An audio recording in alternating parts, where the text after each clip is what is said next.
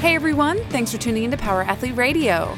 When Dr. Kirk Parsley joins the show, you know you're going to learn something. The problem is, it may be something you wish you didn't. Hear the latest vaccine scuttlebutt, how sleep may affect, well, virtually everything, and how to pick individualized health testing protocols as you age.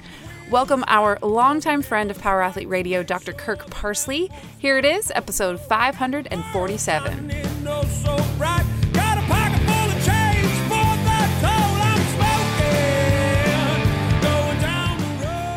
Bob Marley made a great quote where he said, people hate you for telling the truth and love you for telling lies. Yeah, absolutely. And so the truth is much more... You got to tell the approved of lie. Make people feel good. Well, that happens. So, little Wayne's World. So, Doc, how's everything going?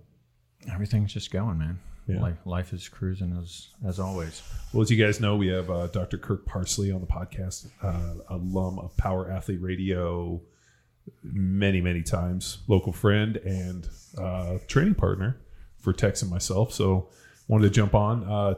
Doc spoke this weekend at our Power Athlete Coaches Collective 2021. So we, if you guys follow us, you know we always have done the symposium. We've done the symposium for years, and then last year we didn't do it in the COVID environment, which gave us a chance to reboot it in a better time of year. Because December in Texas, you don't know what you're going to get. It might be 100 degrees or it might be negative 40.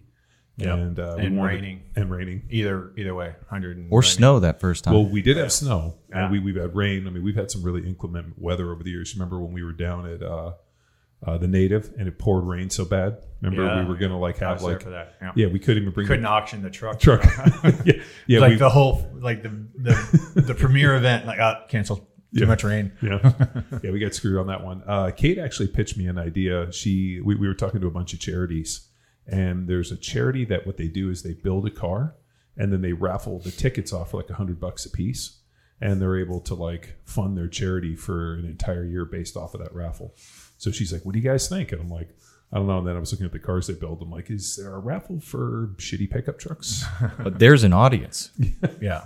Power Athlete Radio listener there. Well, chime in and let us know that if you would buy a $100 raffle ticket for a Power Athlete infused built truck, something dope. I was thinking in support of Wade's Army. In support of Wade's Army, preferably painted like a baby blue or a blue color. I got an idea for it. We were thinking of maybe doing like a OBS truck, like a Chevy, like an '88. You know, remember probably what your high school football coach drove. If you were from your age group, well, they were the '96 teal Chevy trucks. Yeah, so that body style after the square body. That's what we're looking at doing. Something like that. All right.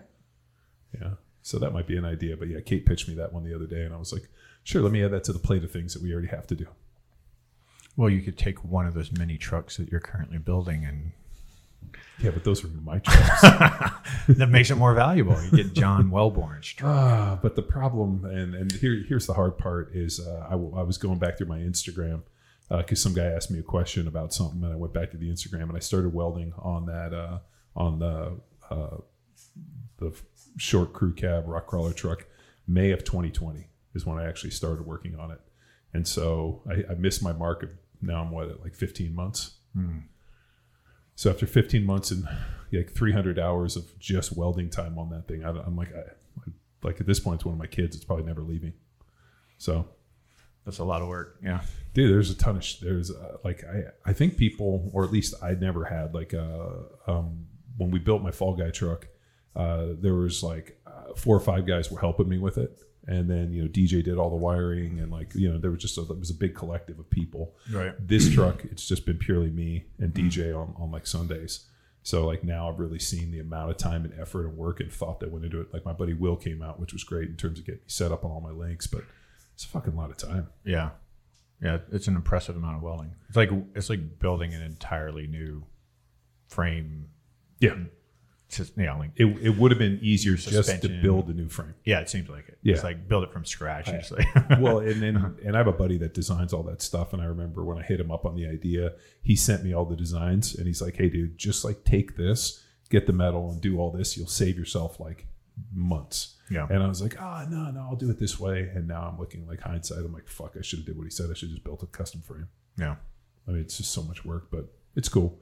It's been a very good learning process. But now you know. Well, now it's like I realize that everything is kind of graduated. So then you're like, oh, I've built these trucks. Now people are like, oh, can you build a staircase? I'm like, as a matter of fact, I can build you a fucking staircase. And that's actually, and It's what you did for the collective. well, no, but what's funny is that staircase, we could pretty much take it off roading and it would hold together. It's like got grade A bolts and like 3/16 steel. I'm like, fuck this thing. As you remember, we were putting it up. I'm like, God damn it, could you made this out of lighter material? No. Nah, that would not be.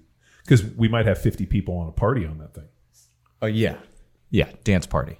Well, I was imagining like It'll when tear down the beams before the steel breaks. No, that thing's not fucking going anywhere. But I'm imagining when we finish the upstairs and we turn it into our lounge, because that's what we need, another lounge where we can have more drinks. We'll get a lot of people up in there. The Brew with the Crew. It's coming back. Yeah. Drinking with bros. Oh, Drinking If you're gonna- bros. What's the other one? Well, they got drinking bros, but we're going to do We're bros drinking. Yeah, bros. Yeah. And then we'll invite Dan Holloway over. I know I saw Dan the other day at and then what you have to do is line all the walls up there with like bunk beds, so that when everybody gets shit housed, they don't have to get DUIs. Bros sleeping? Like, yeah, something.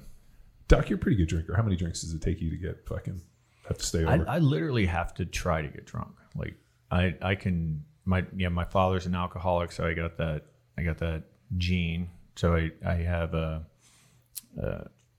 gene that it's called alcohol dehydrogenase that processes alcohol. And if you're the son of if you're the male son of an alcoholic, like 90% chance you have this gene, so you process alcohol twice as fast. Plus, it's on body mass, so I'm heavier than most guys, and I have that. So, like, I can't get drunk off beer or wine. I could drink that until like I just physically couldn't hold anymore. That won't get me drunk. But if I drink liquor, like I can get myself drunk. So you're saying we need to take him to Oktoberfest? Oh, yeah. I need to wear Depends now though, because I can't handle the gluten of beer anymore since Rob fucked me over and got me to go paleo. Well, the beer in Germany, like if I drink beer here, I have issues. But when we're in Germany, the beer's different. Something's different. And all I know is the alcohol content was way through the roof. Because they brought over, Still have issues, just not gut. Yeah. he's got to piss a lot. Yeah. But they also have these what were they? They were legitimate 40-ounce beers. Oh, yeah. And there's more. So they special brew that. So there's more alcohol. Yeah. And then you get a bigger glass. Yeah, It's just, it was 20 euro. What's the outfit you have to wear there? The Schlinger? Lederhosen. Lederhosen. There you go. So when Tex and I went, we were like, we were going to get the outfits, but we're like, does everybody wear them? And then we showed up and everybody was wearing them. And I was like, we should have got Lederhosen. we had bad intel from a local. Yeah, yeah. We should have just went all in. And then we were sitting there at this table and we were talking to these girls and there was like a whole bunch of people and the guy we were with, you remember, told the girl next to us he's married, and then she starts screaming at me and I'm like, why are you screaming at me? And she's like screams at, was she Russian or something? She goes, you're married. And I'm like, okay, like what's the problem? And then I realized, I was like, oh, you thought that okay, yeah, no, it was really funny. So the dresses, they the taken ladies, there's a bow on one side and then single, so they know. But then I just don't remember which side. Yeah. You remember when that lady fell off the table? Remember, on her back and her dress went over her head, and she wasn't wearing any underwear, and she was probably in her 50s, like with her kids. And that we remember thinking, Still That'll happen. This was She scarred those kids for life. still struggling. Still got some trauma going on. She doesn't have that gene that you have. Yeah. The Germans are usually pretty reserved, except at Oktoberfest, where shit gets weird. Yeah. Yeah, we had a good time. Yeah, because we were partying with non-Germans. Well, I have been to Oktoberfest have you? once. Yeah.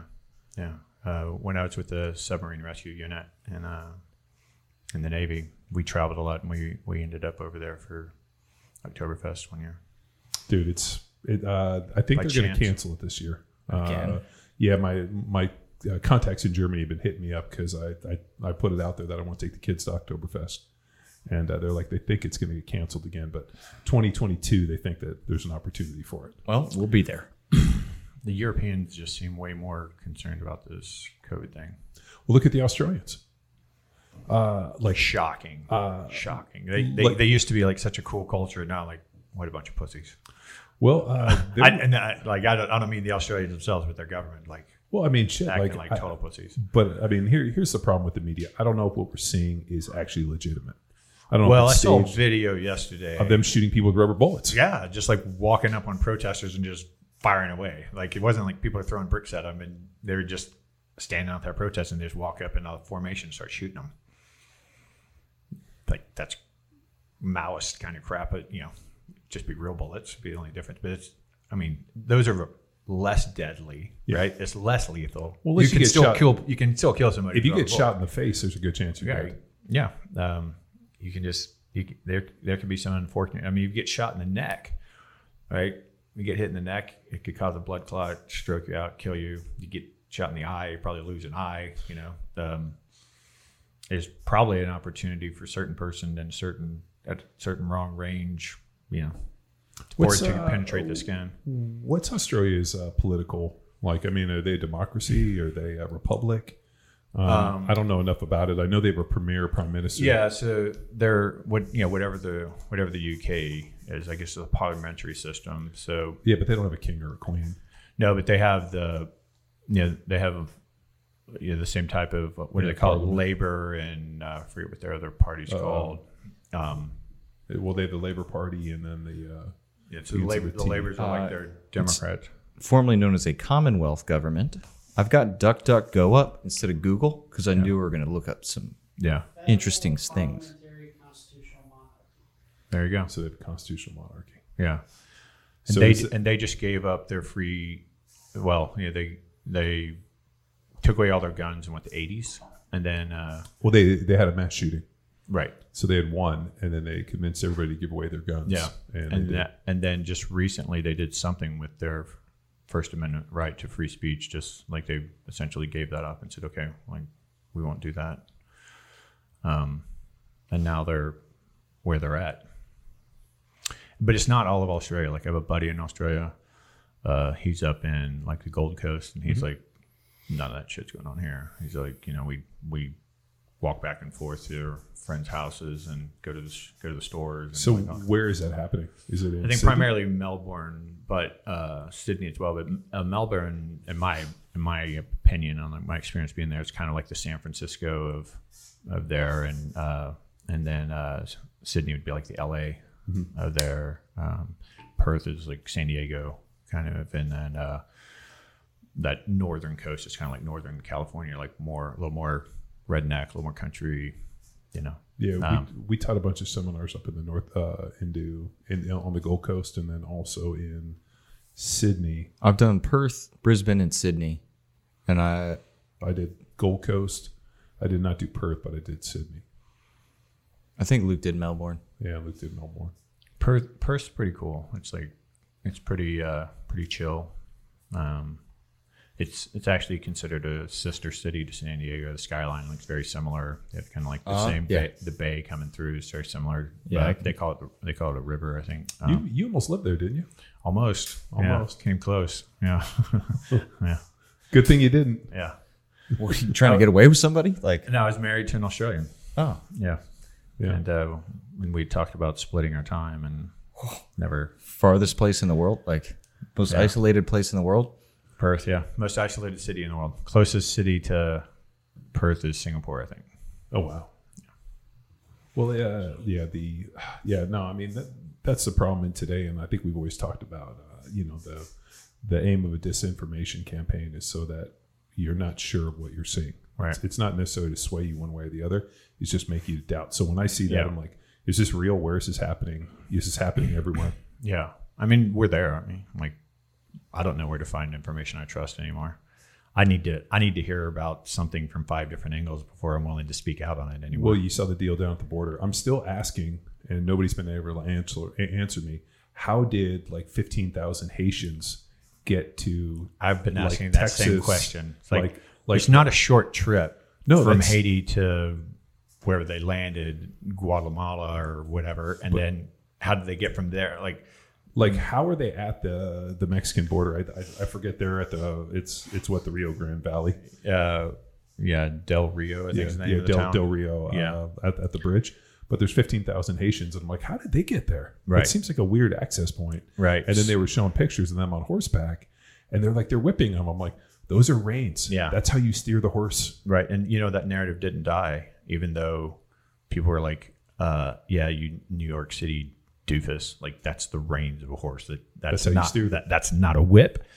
That didn't kill the narrative. It's like Kamala or Kamala or whichever, I don't know however the hell you're supposed to say her name. She's asking for an investigation, and then whatever the other guys who's the Secretary of State. No idea. I can't pronounce his name. But Well- they're like they're pissed off, and they're going to investigate these Border Patrol agents for patrolling the border because But you can't have any of that. Isn't she in charge of the border? Yeah, And yeah. and But that doesn't here's matter. another interesting thing. It's probably Trump's fault. So the FBI or whoever was shot and killed that veteran lady in the White, or when they stormed Congress. Ashley Babbitt. Yeah. So they shot and killed her, and there's been no investigation and no outrage. No, they investigated themselves. And they said, no, he's good. Like, oh, yeah, we did great. Yeah. Everything was by the book. So you basically shot an unarmed woman in the face, Yeah, point blank. point blank, 120-pound, 5'2" woman where you could see both of her hands, and you shot her point blank in the neck. and then It was all good. All good. Yeah, no investigation. Cops all around her, cops behind her. She wasn't going anywhere, didn't have any weapons. Like, yeah, But you can kill her. There's a still photo of a guy on horseback trying to round up some Haitians that are, thousands of miles away from Haiti, and they're going to investigate them. Well, yeah, I mean, so you have a Haitian who's breaking the law, and then you have a Border Patrol agent whose entire job is to prevent people from breaking the law of crossing it. And if you're enforcing that law, you're being too aggressive, too violent, and it needs they're literally going to investigate law enforcement agents for enforcing the law. Ooh, well, we can't have that. Yeah. Yeah. Well, and that's true because they don't want to enforce border laws. I mean, whatever's going on at the southern border. I mean, here's the problem. I mean, we don't like the media's portrayal of it, and like you said, you got to see it from 5 Axis. But I just saw an interview with Ted Cruz, who took a bunch of senators and congressmen and people down there to see it, Right. And they were shooting like live video of it, Right. And it's legitimately legitimate, like yeah. the media doesn't want to actually report on what it is because it's a complete. It's a bad narrative for the Biden administration. So, Well, is there really any good? Is there any good narrative? They've been carrying his water since since the campaigning. Remember when he sat in his basement all the time, and they gave him all the positive press in the world. He wasn't even talking to the press. Yeah. They've been carrying his water the whole time, and they try to protect him from every bad story. Well, And we know he's fucking demented. Like there's not a sane person on the planet who doesn't watch that guy and Doc, say like, I can watch this decay. I can see his face. I know that's dementia. As a doctor, and you Yeah. are a medical doctor, so you have the ability to speak as an expert. Yeah. And we've gone through this. I mean, there's different stages of dementia that they look at. Right. I mean, those stages are. Yeah, you put me on the spot. I don't know. I mean, what is it? It's like. So, but there's features, something called what's called mask faces, right? So mask faces are like your face is like a mask. There's not the normal amount of expression. There's not a normal amount of facial muscle movement when you're talking. Their eye, you've seen these in elderly people. Their eyes actually start opening wider. Their pupils dilate and they fix. They don't move as much. They don't blink as often, and then they start having problems talking. They kind of sound like they're garbling and slurring their speech, and you can just watch this happen. And you can go back to Biden a year ago, and he was starting that then. But you watch him talk now; it's like almost everything he says is slurred and garbled. I mean, it's very rare that he gets out a completely clear sentence. And you watch him talk, and he has a look like on his face like, "Oh my God, what's happening?" And that's what demented patients look like, right? Yeah. I mean, and then even the way he walks, right now you can watch him and he kind of has like a shuffling gait, and his arms don't swing when he walks. Like that's all part of that neurological decline. And I don't say that to criticize him. Yeah. That's sad that. Yeah, it's that's sad. Elderly abuse. It is. It's elder abuse that they put that guy out there.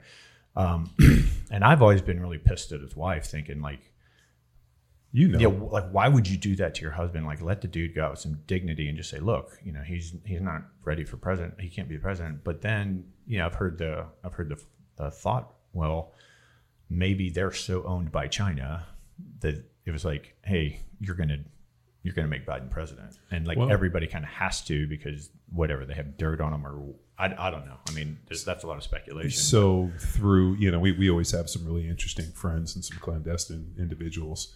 And a buddy that we know is friends with, obviously, the guys in the Secret Service. And one of the issues, because the comment came up, like, you notice how they like cut things and rush them out, incontinence. Yeah, I've heard that too. They were like, he's, so like when they see something or they have, I don't know if it's a sensor or whatever, but they know, like, because they don't want to have that, the president wet himself on TV. Right. So when they like cut it. And he's defecating on himself as well. Oh my God. So he doesn't have the ability to control. And so they're saying that, like, because they were like, well, they're trying to get him away from questions. They're like, no, they can't control himself. And right. It's like when we went and saw Ozzy Osbourne at Ozfest, during the entire set, he kept dumping buckets of water on himself. And I'm like, he was pissing himself. Yeah, he kept pissing himself and he was embarrassed. So he would go over and just dump these buckets of water and he was just soaking wet. Clever. And let's see Biden do that. And so I asked him, like, why the fuck is he dumping water? I'm like, because he's fucking pissing himself the entire time. Yeah. And he doesn't, they don't, he was embarrassed about it. So they just figured, fucking let him dump buckets of water on himself. They're like, the amount of drugs that Ozzy has done, the fact that he's alive is a fucking modern miracle. So that was the piece. But well, it seems like what they taught us when we were kids in the 80s about drugs doesn't seem to be true, because I mean, what did they teach us about drugs? Well, they were bad and we were going to die. They were going to kill us. And like it's keeping the Rolling Stones like look alive. at the Rolling Stones, look at what's that Keith Richards. Keith Richards, like that dude's still alive, right? Like and Lemmy just died. And what about Willie Nelson? I mean, the dude's been baking on pot his whole Snoop life. Dogg. So they asked Snoop, has anybody ever outsmoked you? Have you ever smoked anybody else's like weed or like ever done anything where you felt like this person got me? And he said one person, Willie Nelson. He said Willie Nelson smoked him to the point where he thought he was a little kid again. Well, he's got 30 years of experience on him, right? Well, it was Charlie Watts who was the Rolling Stones drummer. Yeah, I mean, like the fact that Lemmy lived as long as he did. I mean, the guy would crack a bottle of Jack Daniels first thing in the morning and would finish it every single day. Yeah.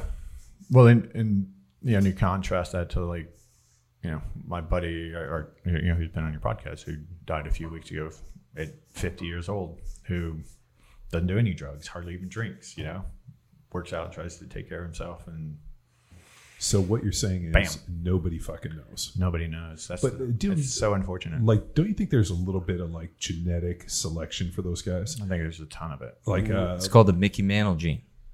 Okay. Party hard, still at peak performance, no matter what. You don't need sleep, doc. It's overrated. Yeah, that's probably true. For the Mickey Mantle gene. I mean, look at Nikki Sixx had overdosed and died numerous times. They brought him back. And they legitimately put out that Nikki Sixx died. They put that out. He comes back to life, walks out of the hospital, and like fans are out there like crying, like putting out flowers. And they walk out and they see him, and he gets these chicks to drive him home. Yeah, the stories of Nikki Sixx are epic. Well, maybe it's like anything else. It's like stress testing the system. It comes back stronger. Like tear up your muscles when you work out. They build back stronger. So die a few times, come back stronger. Like maybe I'll live to be a couple 100 years old. Well, what my only thing with drinking, and and I listened to all this partying. I mean, these guys have partied just an epic amount. Like I have no concept of all the crazy shit that they've done. When we were at the collective, some of the coaches got up, and one of the guys who's with one of our Block 1 coaches collective speakers got up and talked about the drugs that he had done and kind of this trials and tribulations that the journey went on. That was Colby Wardman. Hope I'm not calling him out by but he's pretty forthright with it. But man, he gave an incredible talk. But when we were rapping at the bar after, he's like, oh yeah, no, I took I used to do this, and he goes, I used to smoke this and this, and he went through the whole thing, and he goes, I could go to football practice and people didn't know that I was fucked up, even though I'd taken 20 or 30 pills and I'd done X. And I'm like, man, if you give me a Vicodin, I'd go lay down on the corner and go to sleep. That's why I don't take that stuff. So I wonder if there's like a gene where somebody has just an incredible tolerance and the ability to, I mean, I've seen people drink 20, 30 beers and be absolutely fine. I have like 2 or 3 drinks and I'm like a ninja blow dart hits me. Well, I mean, think of somebody like Rogan. Rogan can do like a hyper intellectual podcast and be articulate and have a great memory for facts and all this stuff while being stoned, and does it all the time. And whether he's stoned or not, he performs essentially the same. Do you think it's because he's gone out And he's probably gone out and done so much stand up high and not high that he can just basically travel between the two. I think that there's a huge disparity in that particular instance in cannabinoid receptors in your brain. So,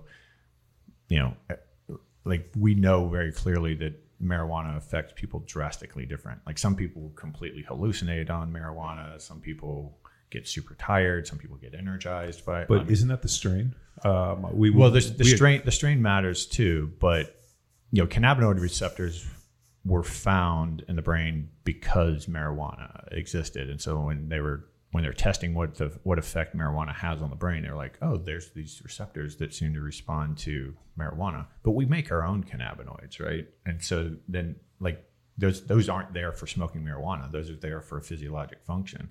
And the density and types of cannabinoid receptors you have in different regions of your brain is it's varied genetically as your physical body type. It's like what you look like. So what marijuana does to your brain, my brain, his brain could all be so drastically different that it wouldn't even seem like the same drug. Damn. And I know for me, like I don't like marijuana. Like most of the times I've tried it, it just kind of makes me feel really dumb. Like I can't think straight, and I'm just sitting there frustrated, like trying to think. I can't even formulate thoughts. I can't talk very well. A few times it's made me like super giggly. Never enjoyed it, but completely non-functional in it. I mean, the smallest amount and I'm completely incapacitated. I couldn't have a conversation to save my life. But then there's other people like, in high school, those guys, the stoners didn't have a chance to build up lifelong resistance. Like they just started smoking pot and they come to school and get straight A's and like work hard and get all the work done. It's like, I don't think I could write my name. I played with guys that smoked before every football game. Yeah. And they went out there and fucking crushed it. No. I can't. Drugs are, especially like drugs that come from plants. Like if you think of all the psychedelics that they call the plant medicines and marijuana, like things that actually exist on the planet, they're a trip. Like they have so many effects. I mean, it's immeasurable. Is that a pun? They're a trip. They're a trip. Yeah. Yeah, that is a pun. Yeah, kind of punny. Yeah, I mean, but you look at what they try to study the effects of these things on the brain. You can't isolate it because you have millennia, of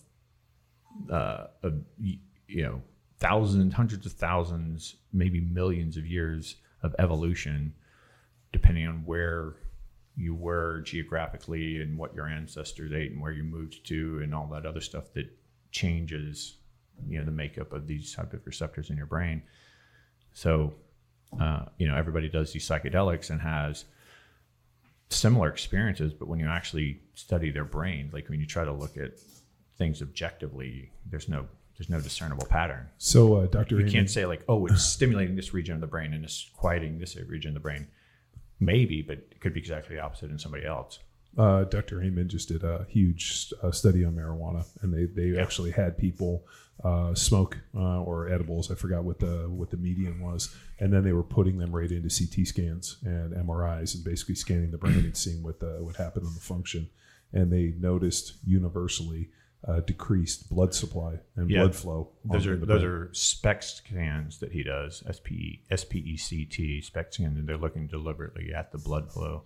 And I'm 99% sure that was smoking. And it basically inhaling anything seems to diminish blood flow to the brain, but it does it chronically with marijuana. So it's not just like right after you smoke it. It's if you smoke it frequently, you could go a week without smoking it and you'd still have the decreased blood flow. So it's not a reaction to actually smoking then. It's changing. It's changing either your vascular patency, like how wide open things are, or blood pressure in the brain, or causing inflammation in the brain that's closing off. So what he theorized is based upon the research that they found in the study they just released, that he felt that smoking marijuana was not advantageous for people that have some form of brain or disorder like ALS or anything. I know Turley's been on this idea that cannabis will save football, and and I think it's a better option for for pain management, let's say, instead of opiates. I mean, the opiate crisis is fucking out of control.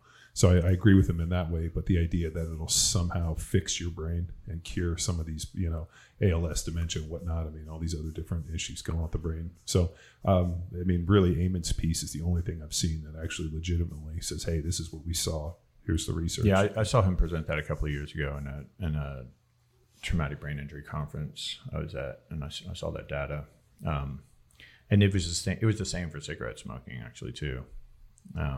And then I think alcohol it was a different pattern, but it had like some significant blood, I think to the prefrontal cortex, diminished blood flow, which makes sense.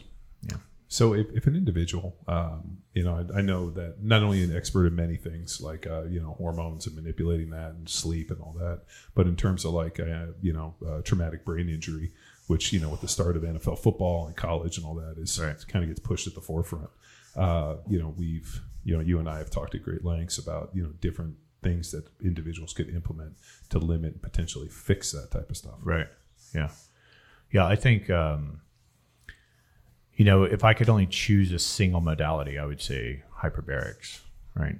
Hyperbaric oxygen therapy, because you can get oxygen supply to areas where you don't have vascular supply, right? You don't have blood flow to that area. And so basically what the TBI is doing is it's causing enough inflammation to where it's causing a bit of your brain to become necrotic. So that tissue is actually dying off, and we don't regenerate brain tissue very well. Nerves do grow back. Like if we lived to be 3,000 years old, you could probably go from being a paraplegic to walking again, but they regenerate at such a slow rate that it's as though they don't really regenerate. Now you can accelerate that by increasing various proteins in the brain and peptides in the brain.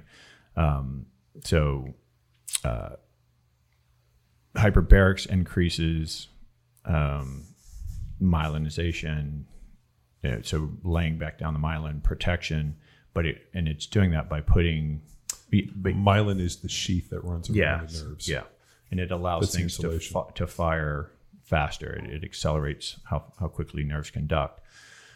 So when you have a region of the brain that's becoming necrotic, you think about it's just a small area, but if it doesn't get blood supply and all the inflammation around it, it's damaging, right? And so it can grow over time and it becomes avascular. And once you don't have blood supply to it, it's like a diabetic foot ulcer or something, but it's in your brain. Mm-hmm. And so now you basically have a dead region of your brain. And that can cause other inflammatory reactions and other inflammation in the brain just because you have essentially, it'd be like having feces in the corner of your room over there. You would react to it every time you're in the room. It would change the environment, and it's the same thing. Shitting in the corner would definitely. It's a dead tissue, so it's causing different physiologic effects in the brain. So when you do hyperbarics, so ordinarily we can only carry oxygen on our hemoglobin, right? Mm-hmm. And so once your hemoglobin is 100% saturated, it doesn't matter how much oxygen you have to breathe, right? Like there's no other place to put it until you go under pressure. Once you go under pressure, you can actually crush oxygen bubbles down into the bloodstream, and they can plasma. In the plasma. So it's floating around the plasma. It's not bound to hemoglobin, and it can drift out of the blood supply and go anywhere. And so once you have that enough, you're putting enough oxygen pressure. And you're breathing 100% oxygen, so the partial pressure of oxygen is 5 times higher than on the surface, and you're crushing it down to these bubbles that are drifting out to all sorts of tissue, and they can actually repair. Now there is free radical oxidative damage, so you have to limit. There's a fine line. If you do too much of this, you can actually damage neurological tissue because of all the oxidation going on. But that would be my number one thing that I would say you should do. Number two, I'd say probably NAD. So NAD IV infusion. That increases BDNF as well, which is it once a week or daily or? I would say probably weekly for most people. And usually you don't do NAD by itself. You know, you're doing other things to replenish neurological tissue. You know, the full spectrum IR saunas with all the way from near to far IR, and those have proven to be effective. I think, you know, I've been wanting to talk to Tom Seeger about that, the inventor of that one cold bath. I can never pronounce the name. It's like KO something.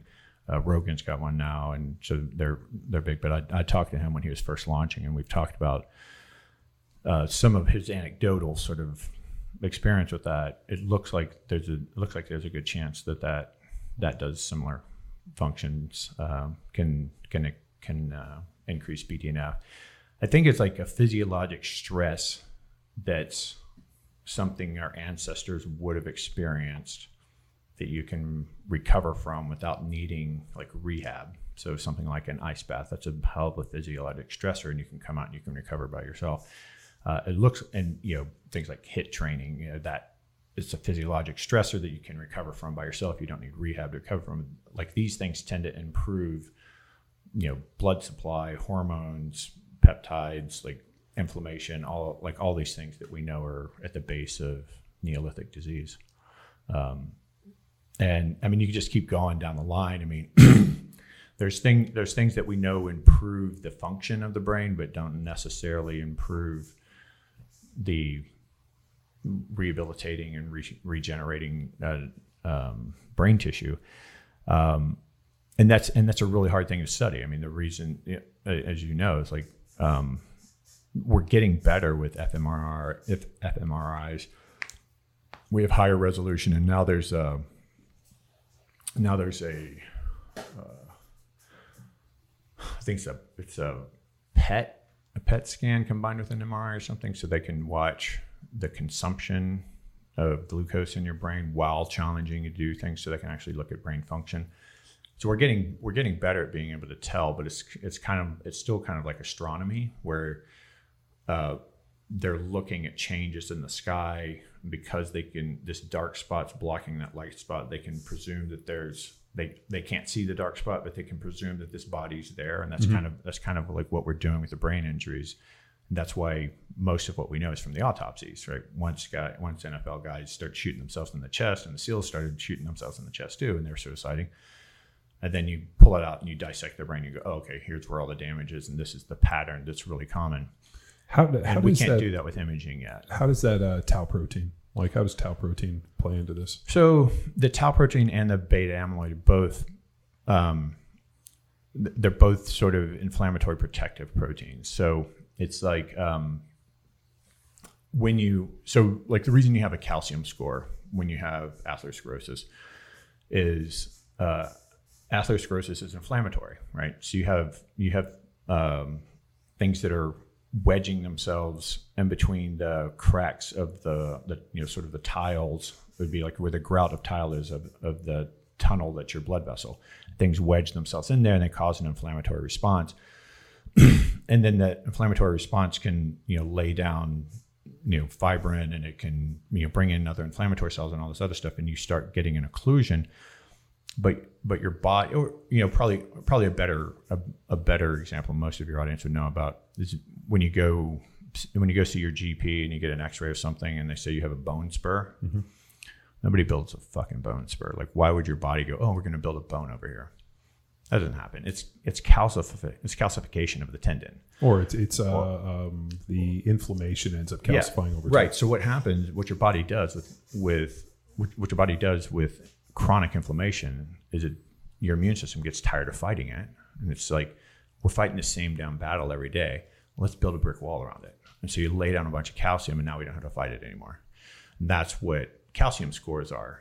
When you look at your and that's what a bone spur is. It's just you have this chronically inflamed tendon that your body's trying to repair every day, and you're using it every day. It just keeps being more and more inflamed. It's like, hell with it, let's just lay a bunch of calcium down on there. Then we don't have to deal with this problem anymore.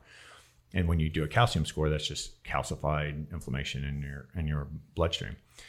The brain doesn't do that. The brain lays down tau proteins and beta amyloid proteins, but it's essentially the same process. And that's increased not only by trauma, but that's increased by it can be increased by drug use, anything that kind of destroys the metabolism or the metabolic state of your brain. It's well known to be associated with sleep deprivation. So the more you deprive yourself of sleep, because when you go to sleep, the astrocytes that provide the structure of the brain, it's like the scaffolding of the brain, those cells shrink down by 30%, and they create pathways for your cerebral spinal fluid to flow through there and get rid of waste products. I always tell people that your cells are just a smaller version of you. They take in nutrients and they produce waste, just like you take in food and you have to urinate and defecate, and your cells do the same thing, and it just builds up in the brain. If you don't sleep enough, you don't get restorative sleep, and that builds up, and now you have waste products in your brain, which is going to eventually cause an inflammatory response around it, and that could be the source of your beta amyloid or your tau proteins or any of that other stuff. So it's really just an inflammatory marker, just like calcification. So those aren't actually causing anything. Those are just telling us that this process is going on all the time. So if an individual was like how would they go about kind of doing the detective work to figure out if this is a real problem? Because, our buddy John had a calcium score of 0. When he went through all of his, workup, you got his hormones all balanced, and you worked with him, and he was moving in the right direction in that. And then, here he is and has this kind of fluke heart attack and ends up passing away. Yeah. Well, the only thing that John could have done would have been to get a CT angiogram with, so like a contrast study where they actually put some radioactive dye through his bloodstream and watch it on the CT scan and see that the vessels were narrowed, because the problem with those soft plaques, including your vessels, again, that's just inflammation on the wall, and there's some a non-inflammatory tissue like the fibrinogen. It's think of it kind of like collagen, but it's being laid down in these inflammatory plaques. None of that's going to show up on a calcium score, and if he's if he compensates well enough, like with his fitness, and doesn't press himself in the right way to where he's showing some sort of arrhythmia or something that's giving a cardiologist a sign that there's problems with their heart. The only way you're going to detect that is through a CT angiogram, but that's not a insignificant amount of a radioactive material. So if you do that all the time, it's pretty dangerous. It's not like you want to go get that done every year. So you'd have to talk to a really smart cardiologist who's into preventive medicine on that to know what the right protocol is. I wouldn't know, but I've had a CT angiogram just because I didn't trust the calcium score. And so at 45, I had 46, I think I had a calcium score of 0, but I had a CT angiogram as well that showed, no occlusions. So no narrowing and no occlusions. So, but I'm probably still going to get another one in a few years. I'm probably going to get one close to every 10 years. But that doesn't mean that I won't die of a heart attack in between there, So as a 45-year-old, which I'm approaching, what would you recommend? Everybody's talking about, going to get your prostate checked, angiogram, all these other kind of tests. Yeah. What's good is I have 20 years of blood work and looking for different trends, and just got all those neural markers done, which is pretty interesting. Yeah. I think I wouldn't. The American Medical Association and the American Heart Association, all those guys, they put all sorts of protocols for monitoring things on an age base. I would do it in a more individualized thing, right? So if you've never been a pugilist, right? For our listeners, what's a pugilist? Somebody who gets struck in the face. So a martial artist that gets kicked in the face, or striking. If you're getting struck in the head, or football player, or rugby player, or soccer player, or military with concussive explosive forces around you. If you've had all of that, I'd do a lot of brain evaluation. I'd do a lot of neurological evaluation, because that's more likely to cause you problems than anything else you're doing. And we know that the brain controls essentially everything, right? It controls all your hormones, which are really controlling whether you're anabolic or catabolic, and if you're repairing or getting, eating yourself and getting worse.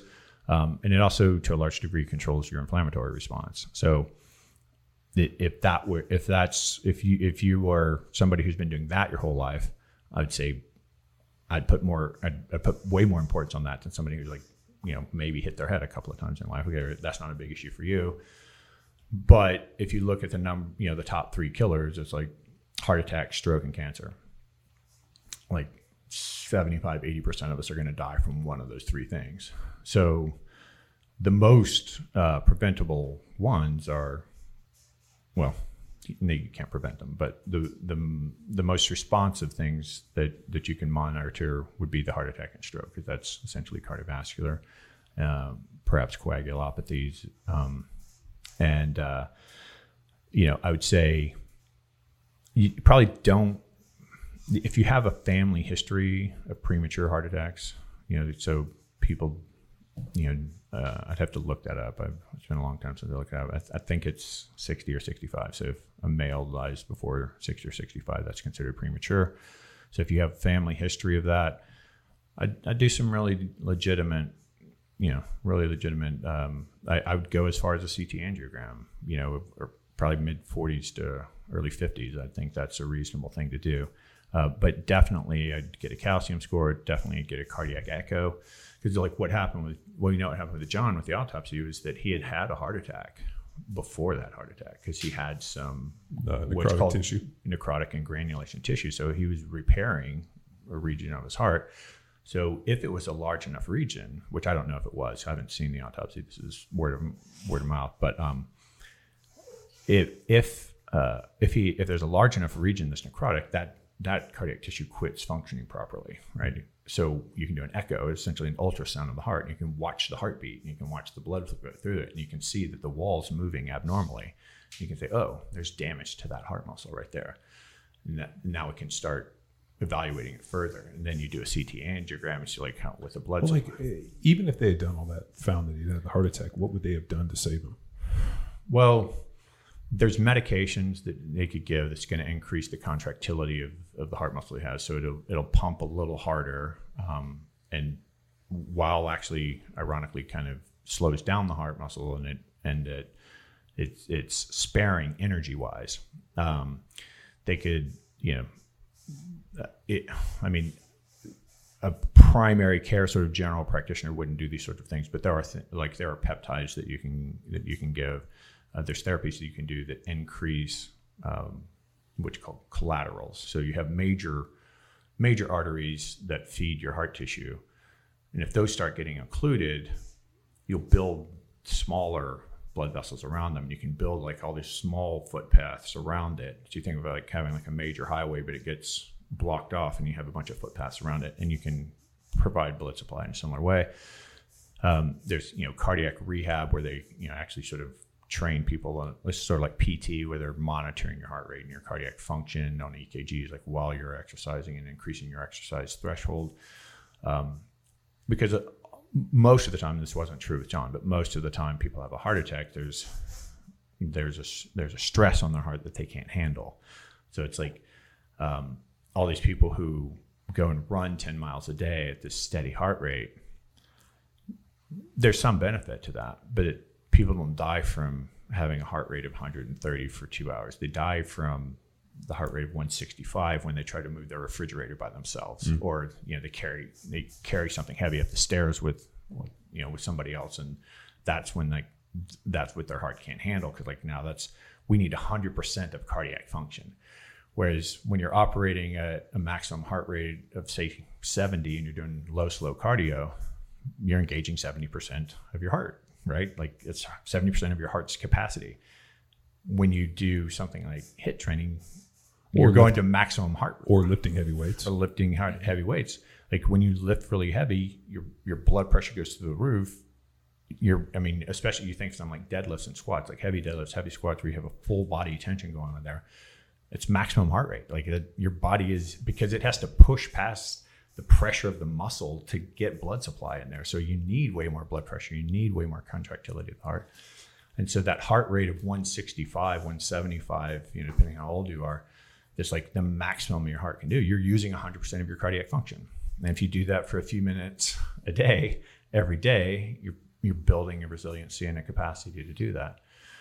So there's benefits, there's benefits to both, but I think there's more benefit to the episodic maximum heart rate than there is to the long sustained cardio. The long sustained cardio is better for sort of metabolic fitness. Yeah, I mean, building a big aerobic base. I mean, right. but you can't just purely do that. You have to do it. It has to be in a mixed modal kind of training system, right, where you're training, like, obviously you're lifting weights, you're doing some conditioning, some HIIT type stuff, and you're also doing a little bit of aerobic base. And what we recommend somewhere around 3 or 4 times a week is usually more than ideal.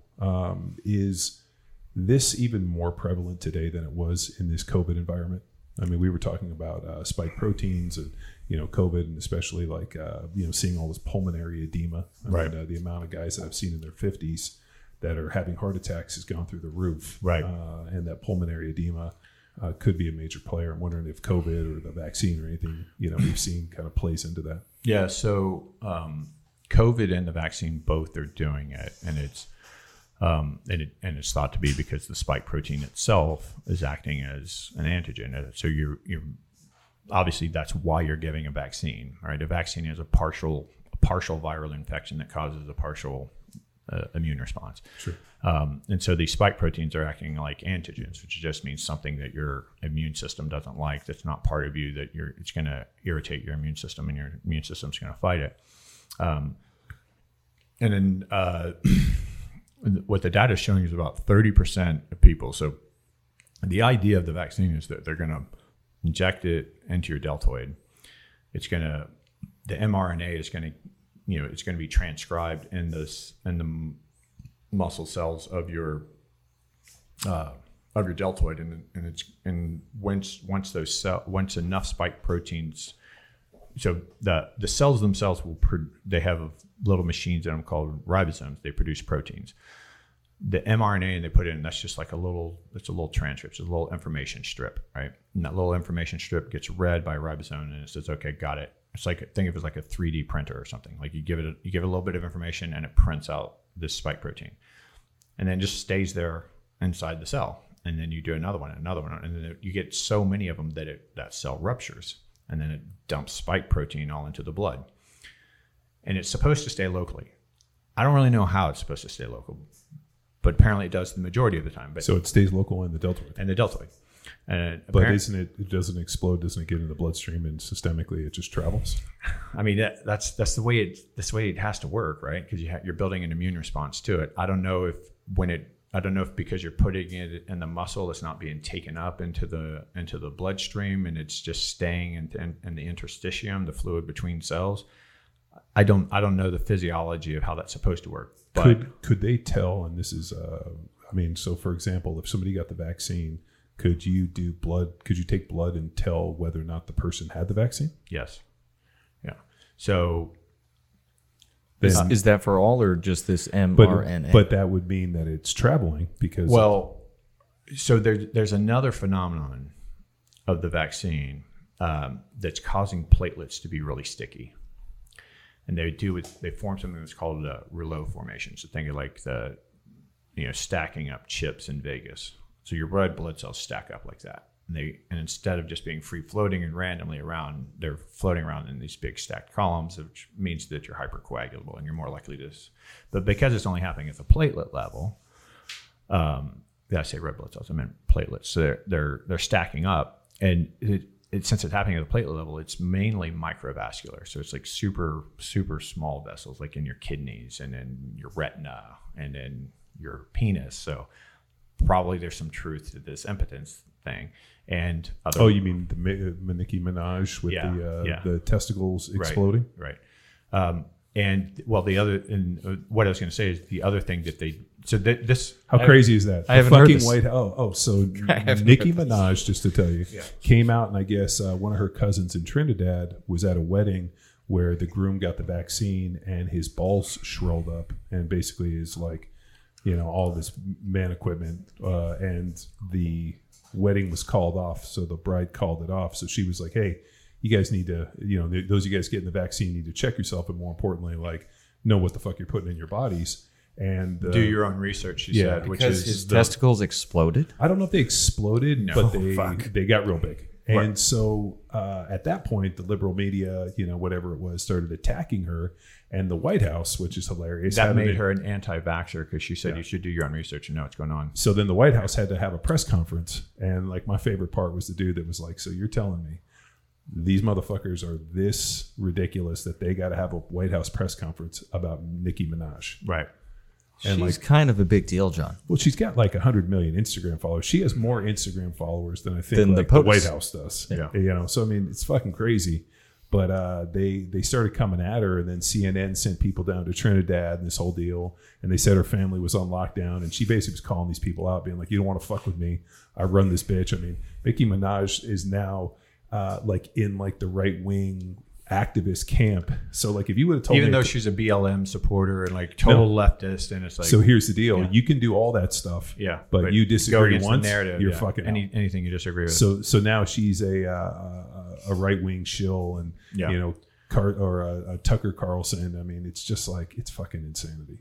Yeah. So where I was going with that is the 30% of the time that it is leaking out, they're finding it in microvascular. So when I was saying the impotency thing, if you think about the tissue that makes your penis erect, it's called the corpus cavernosum, and it's like a little sponge, and then you fill that sponge up with a lot of fluid, and then you block it from being able to return out. The more pressure you put in there, you're making the sponge really hard, and it has like a sheath on the outside called Buck's fascia that's like 3 times thicker than most fascia. It doesn't expand, and so you just make that sponge really tight inside that sheath.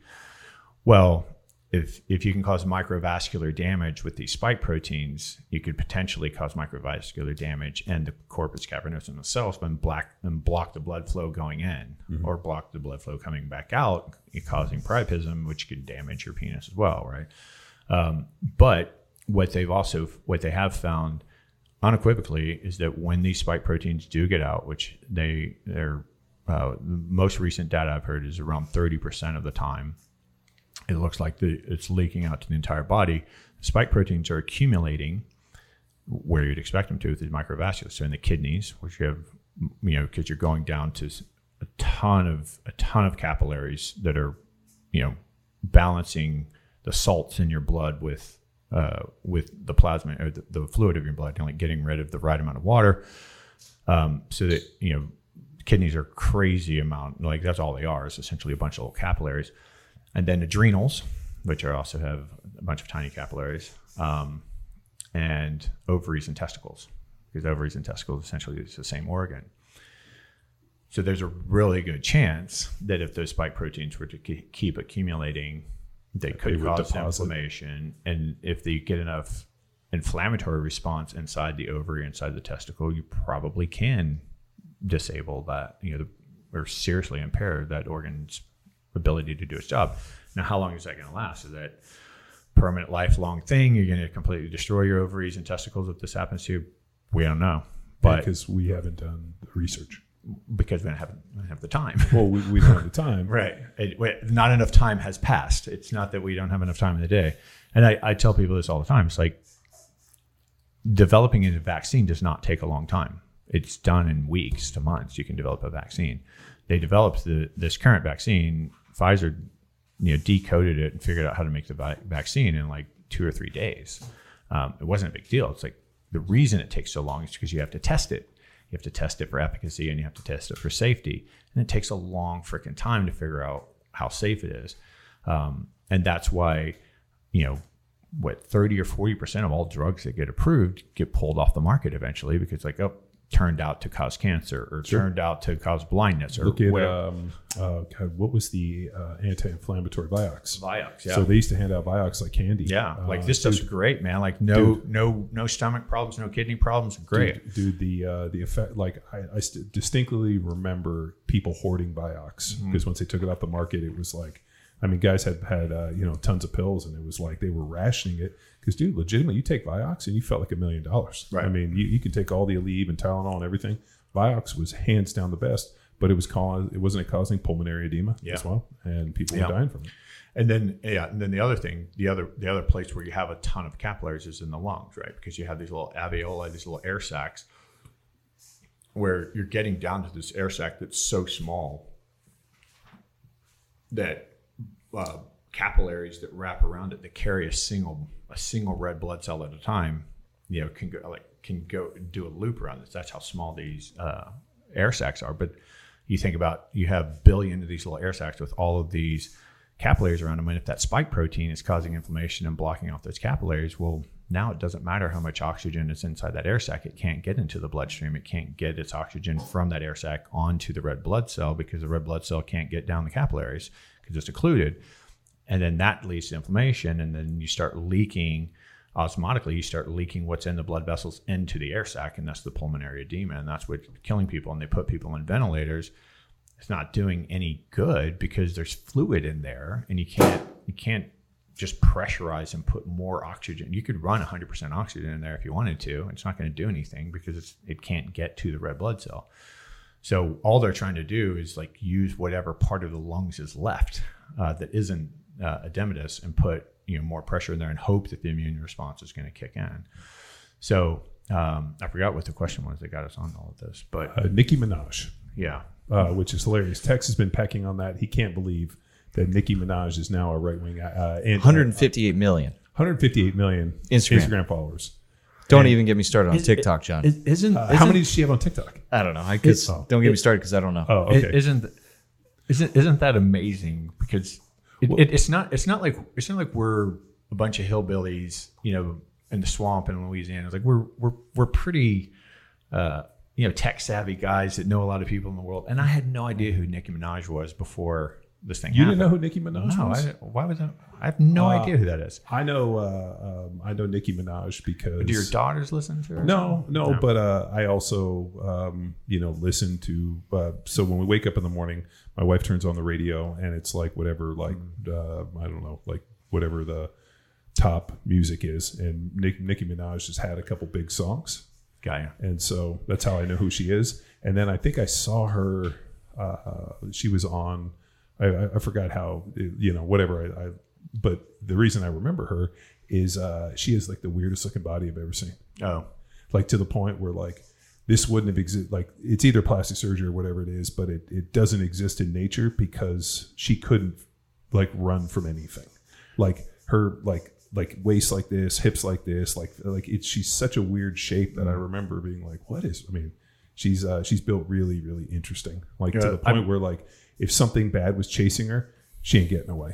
I'm probably handicapped by the fact I've been listening to the same music for 30 years. So there's a really interesting phenomenon with music where the music, like there's a time in an individual's life where they're most receptive for music, and whatever you listen to at that point crystallizes you forever. It's like your haircut, right? It's like whatever your haircut was like in your late 20s, like that's what you die with. That's the same haircut you keep going with. It's why when I hear Metallica's, Master of Puppets, or I hear the Black Album or Led Zeppelin, and why Ben Crookston just loves himself some Train. Yeah. Well, Train was past that for me. So, but like, I mean, I remember we listened to a ton of EDM music in college. Like, I mean, we called it, techno or dance or whatever. And I still put that on the time. Like if I'm in the kid when I drive my kids to school, I put on, what is it? BPM? Sandstorm? Yeah. What's that one? It's just Blade versus Sandstorm. And we listen to Blade versus Sandstorm, and the kids are like, I know where we were going. Is there more cardiac disease now during the that was the question. My question was, do you think that people, like we were talking about aerobic fitness and training, all the other side pieces, do you think that this is more front and center than it's ever been? Yeah. And here is the most concerning thing, and I just learned this yesterday. So you've probably all heard about the risk of myocarditis or myopericarditis, the inflammation of the heart in teenagers. Mm-hmm. So teenage males, 6 times more likely to get myocarditis or myopericarditis, which is just like the inflammation of the lining of the lining that lines the heart that can be inflamed, and you can actually get fluid in between the lining and the muscle itself, or you can get inflammation of the heart muscle. So that's the pericardium is lies next to it, and then there's the cardiac muscles. So you can get inflammation kind of through any of that, and it impairs cardiac function. Now, most of the time when you get myocarditis, that's a lifelong gig. And the life expectancy of somebody who gets myocarditis is not that long. It's like 6 years or 3 to 6 years or something like that, I think, on average. But most people get that later on in life, or they have like a serious infection or something. But 6 times more likely to get that as an adolescent to young male than you are to get seriously ill or die from COVID. So it's medically irresponsible to give that kid, like, and it's basically goes from, I want to say, like 13 to 20, that age group, 14 to 20 maybe, 6 times more likely to give the kid myocarditis than you are for him to do nothing and let him risk COVID, right? So the odds are, right, and the risk evaluation of that is it's more risky to do the vaccine. You don't do the vaccine. And some of the powers that be have been admitting this and saying, okay, yeah, that's probably, we should rethink this around, like, we need to consider that, we need more data, but like, it's looking like that might be the case. We might want to pump the brakes on giving this. Well, the newest data coming out of Israel, they're the front runners of the data because they had the highest vaccination rate. They were the first ones to do it. Like, they got their whole country, they got 87% of the country done in like a few months, like right when this came out. So they're months ahead of us. Their data is showing better than ours. And what they were saying was that actually it's 10 times the risk, and it goes all the way up to 54 years old with an average age of 34. And this is for males because we know COVID is an androgen, highly androgen sensitive drug or infection virus. So we don't really know why, but giving people like anti-estrogens, like, or anti-androgens, you give them, like males, you give them if you gave them estrogen, or you give them something like finasteride, which decreases their dihydrotestosterone, anything that's going to impair their ability to produce testosterone actually improves the likelihood that they're going to survive if they get really sick, and it affects their risk of getting really sick. So if you have a tenfold increased risk of myocarditis, all the way up to whatever it was, like 54, 56 years old or something like that, again, it's medically irresponsible. It's unethical. And 2 years ago, a year and a half ago, I would have lost my medical license, been successfully sued for millions of dollars, and possibly gone to jail for doing something like that. But now we're saying, no, you have to do it. Like, we're forcing people to do that. This is the most concerning thing to me about the entire thing. There's a ton of ascientific stuff going on, but we're acting like natural immunity doesn't exist, and we're forcing vaccines on those people when we know that not only is that more robust, as immunity is 30 times more robust. That's not insignificant. And if you even had like twice the risk of myocarditis over getting really sick and dying from COVID, it'd be medically irresponsible. But if you're talking about 6 to 10 times, if you ignore those two things, how can you say that you're being scientific? How can you say that this is about healthcare? This isn't about healthcare. I don't know what it's about. It's very concerning to me, but it's not scientific. And everybody's heard the term in medicine, first do no harm. Yeah. So isn't that the Hippocratic Oath? It's part of the Hippocratic Oath. So if doing nothing puts you at risk of some disease, that is okay for me to do as a doctor, because I didn't do any harm to you. I didn't actively harm you.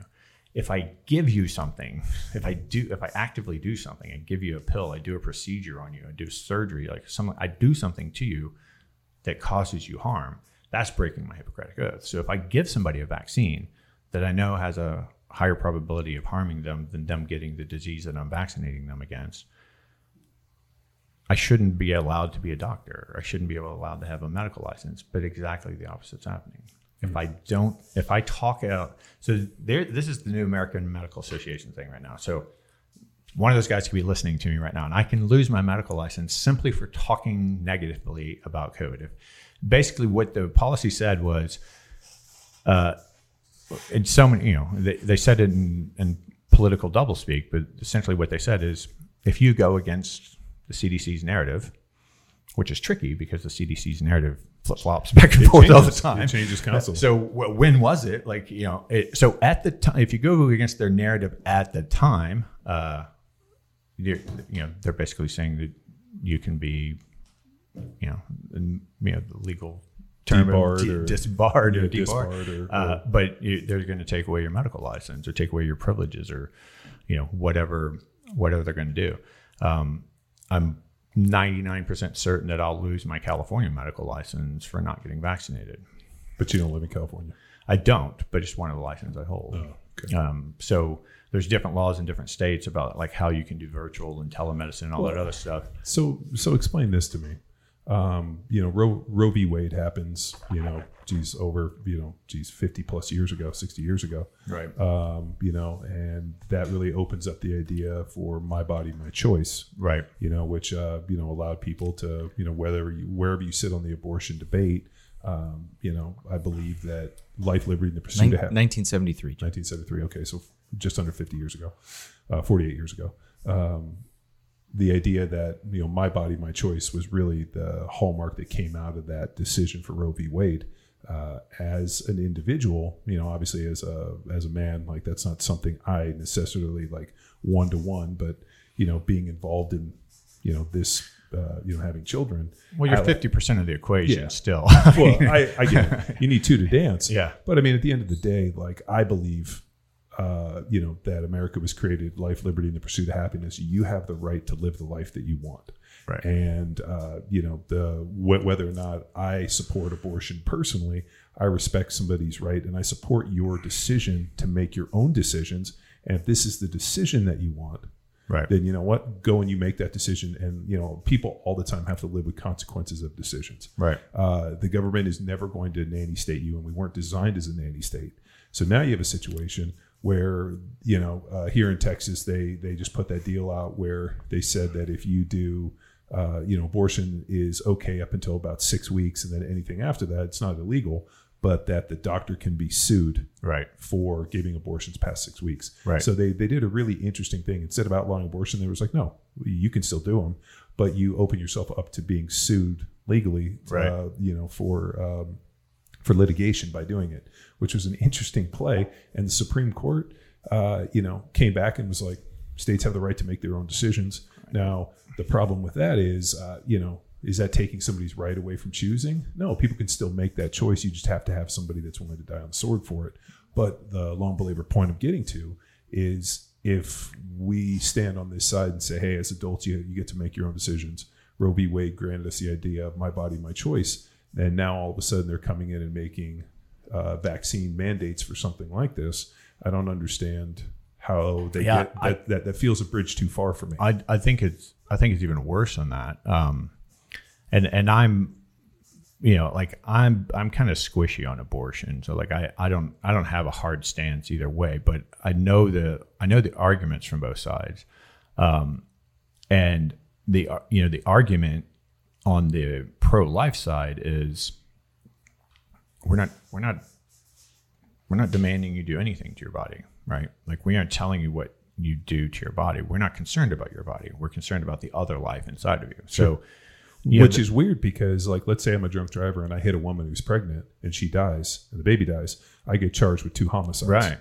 Yeah. So what's amazing is that in the legal terms, that if like I'm a drunk driver and I hit a woman and she dies with a baby inside of her, I get 2 homicides. So therefore they declare it a life in that deal, right. But yet it's not declared a life within terms of abortion because the mother's making that decision. Well, and which just goes to show that like there's no level playing field on it. Like there's no consistency to the law whatsoever or the policies or like the most I think. The most recent thing that I've heard that snapped my head back about abortion when they were talking about the Texas law, they said, because the women are claiming, well, since the baby needs me to live, then it's technically a part of my body at that part.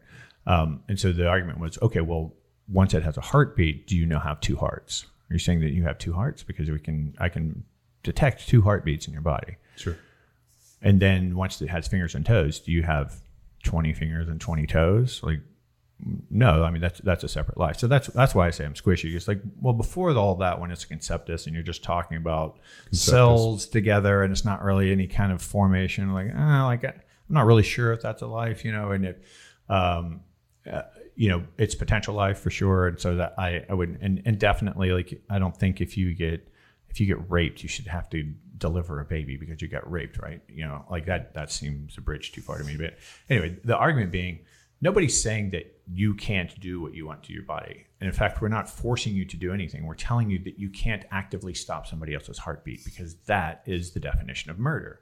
So if I stop your heartbeat for whatever reason, I murdered you. Yeah. So if there's which is like Dr. Kevorkian. Right. He was helping those people with ethical. Right. They wanted to die, and like there's more, but like legally speaking, you stop somebody's heart purposefully, with their will, against their will, it's still considered murder. So the argument that that's my body, my choice, compared to my body, my choice is, I'm not going to allow you to stick something into me. I'm not going to allow you to put a substance into my body that I don't want into my body.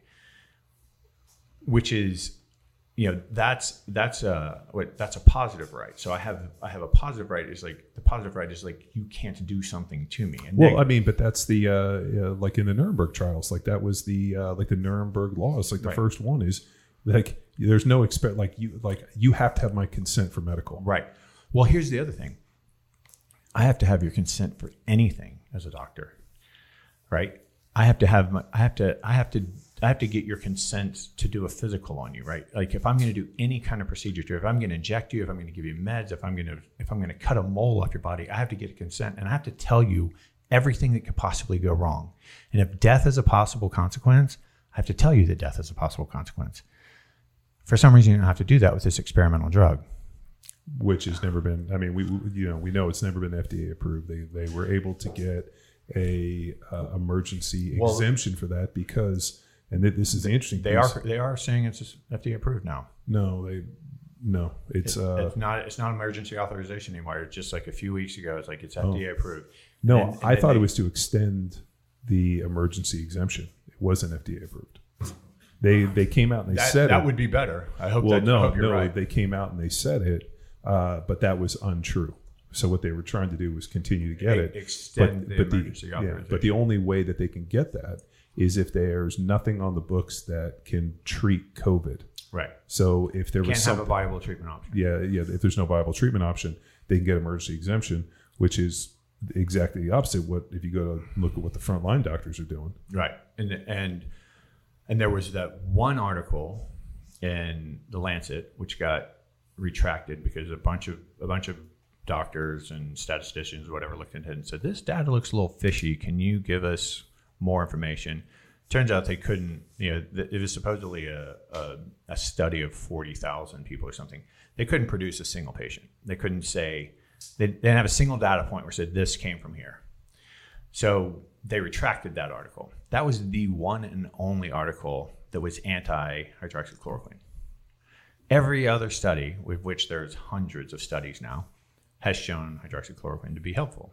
Well, you saw I forwarded the one in India with ivermectin, where India was getting their butts absolutely kicked, right. And then they started giving ivermectin emergency packets, and they've completely reversed it. And there's a recent study, I can't remember. I heard it on a podcast. I don't have this study in my head, but this brilliant physician, McCollun, McCollun, something like that. McCollun, super brilliant medical school professor, 650 publications, very smart guy. He was presenting a bunch of data about it, and there's the ivermectin trial, the most recent ivermectin trial, which was several thousand people. I want to say it was it was a lot of people, and they did a randomized trial, and just you get the treatment, you don't get the treatment. Ivermectin early on, see what happens. The ivermectin group had a reduced hospitalization by 87%. And they also had it in Peru where, what was it, like 13-fold, where they were giving ivermectin. It was down. They stopped giving it. A new president comes in and they had 13-fold. That's right. Yeah, right. I mean, so it's pretty interesting. I mean, and the other thing is like the natural immunity. There are areas of India when India was getting destroyed by the Delta variant. There are areas of India that they didn't have any medical services, and they never got them. And so essentially everybody got infected. And now they don't have any COVID. Like everybody got infected. Whoever's going to die died. That was it. And now none, zero. No one in the hospital. No positive They also my Indian doctor friend, we were texting back and forth.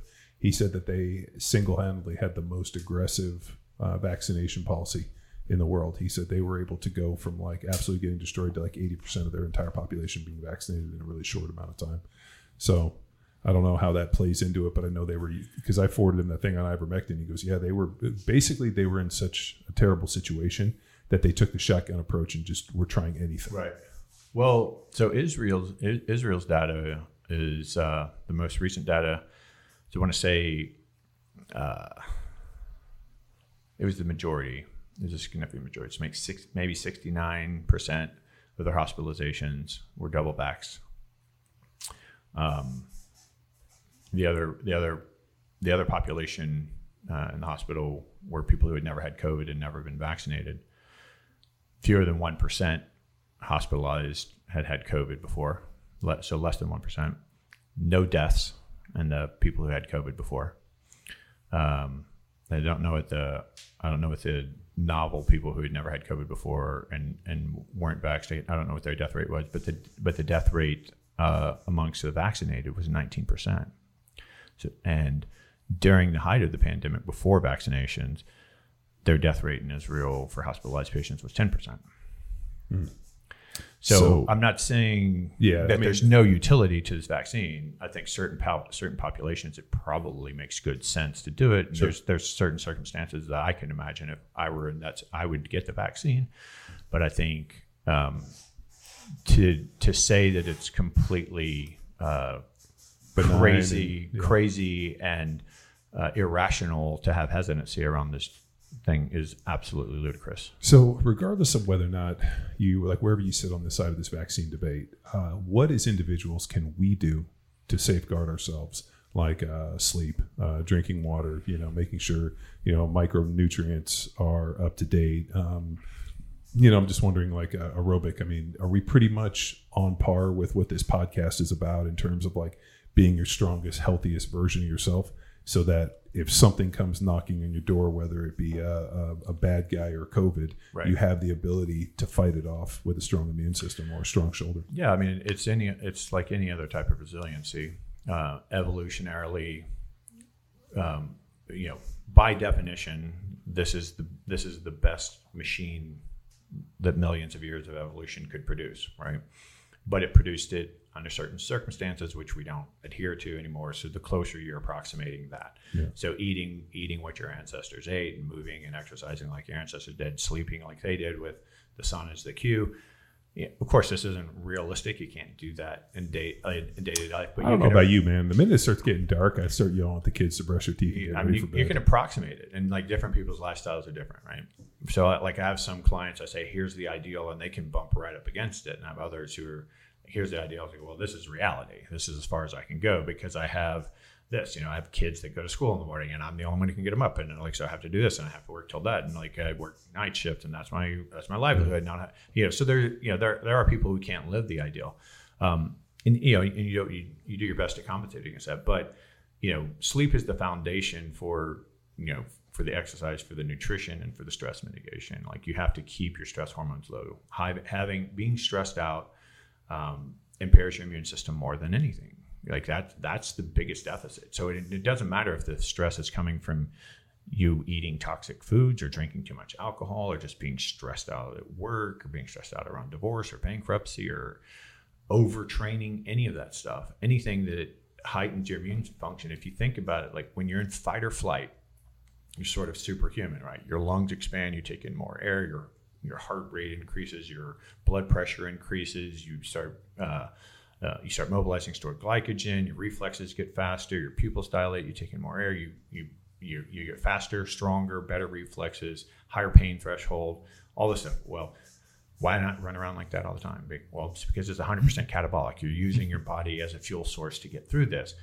So the things that aren't happening is like digestion, reproduction, hormone, anything anabolic, producing anabolic hormones of any sort, and immune function. Because it doesn't matter if you can fight off infection if the tiger gets you, right? So it's like all that sort of gets suspended. So that's what stress hormones do to the immune system. It's part of the survival pathway. It's like, let's shut that down. We don't need that resource right now. Let's get rid of that. Well, when your immune system, or the exact opposite of that, when your stress hormones are the lowest they will ever be in a 24-hour period, is during deep sleep, which is primarily the first 2 sleep cycles. So your first 2 sleep cycles are the most anabolic times of your life. And it's not just that that's when all your anabolic hormones are being produced, but it's also when you essentially have no catabolic hormones, because stress hormones are catabolic. So you have all high anabolic, almost no catabolic, and that's when your immune system is functioning, because it's the exact opposite of fight or flight. Think about everything that's revved up when you're in fight or flight. None of that shit's working when you're in deep sleep. Everything that's turned off when you're in fight or flight, all of that's maximized when you're in deep sleep, because stress hormones are setting the pace. Cortisol gets a bad rap, is that, cortisol is bad, but no, cortisol keeps you alive, and it keeps you alert in proportion to your environment. If you have no cortisol, you're fucked. You're dead. Right? You're literally dead. And if you say slept in a cave, you would still wake up, right? It's totally dark, it's totally cold, you can't hear any noises. It's not just light that's setting your circadian rhythm. The circadian rhythm goes whether there's light influence or not. And what wakes you up in the morning without an alarm clock is cortisol, but it wakes you up at an appropriate level. So if you're worried about this vaccine and you're running around panicked that or you're worried about this virus, and you're running around panicked that every person without a mask and closer than 6 feet is going to give you this disease and you're going to die and everybody else is going to die, you have high stress hormones. You have a weaker immune system. Yeah. If you aren't sleeping well, you aren't repairing. If you don't get enough sleep, like the whole point of me sleeping tonight is to prepare my brain and body for tomorrow. It's using today as the template to repair, regenerate, restore, and bolster my body for tomorrow, to be able to do what I did today at least as well, if not slightly better. Well, and it takes 8 hours to do that. That's just the way the world works. It doesn't matter how much butter you put in your coffee or whether, how many electronic devices you use, whatever. It takes 8 hours. If I only sleep 6 hours, tomorrow still comes. How do I do tomorrow? Stress hormones. I increase my stress hormones, which are catabolic, which also means I'm using my body as a fuel source to get through the day. So I'm losing muscle mass and I'm losing all sorts of things that would be beneficial to me. But more importantly, I'm impairing my immune system. Mm-hmm. So when you don't sleep enough, you impair your immune system. When you overtrain, you impair your immune system because you have a ton of cortisol in response to the excess stress you put on your body. Going through a divorce, going through a bankruptcy, whatever, like all of these types of things. So controlling your stress hormones is, I would say, probably the most important thing that you can do, with the underlying message that you can't have balanced stress hormones if you aren't sleeping enough, right? Like by definition, that's what inadequate sleep means, is that you're going to run around on different resources than you should be, than you evolved to be using. And our ancestors likely would have only had brief episodes of stress. They wouldn't have run around in a stressful environment all day. The only running around in a stressful environment they would have done all day probably is famine. And so trying to kill something to eat. Being stalked themselves. So if you look at other animals, we're the only animals on the planet that deprive ourselves of sleep on purpose. The only time any other animal does that is when they're going through famine or when they're being preyed upon or when they're being stalked. And so they'll wake up earlier to be able to go further to forage more for more fuel, to get more food.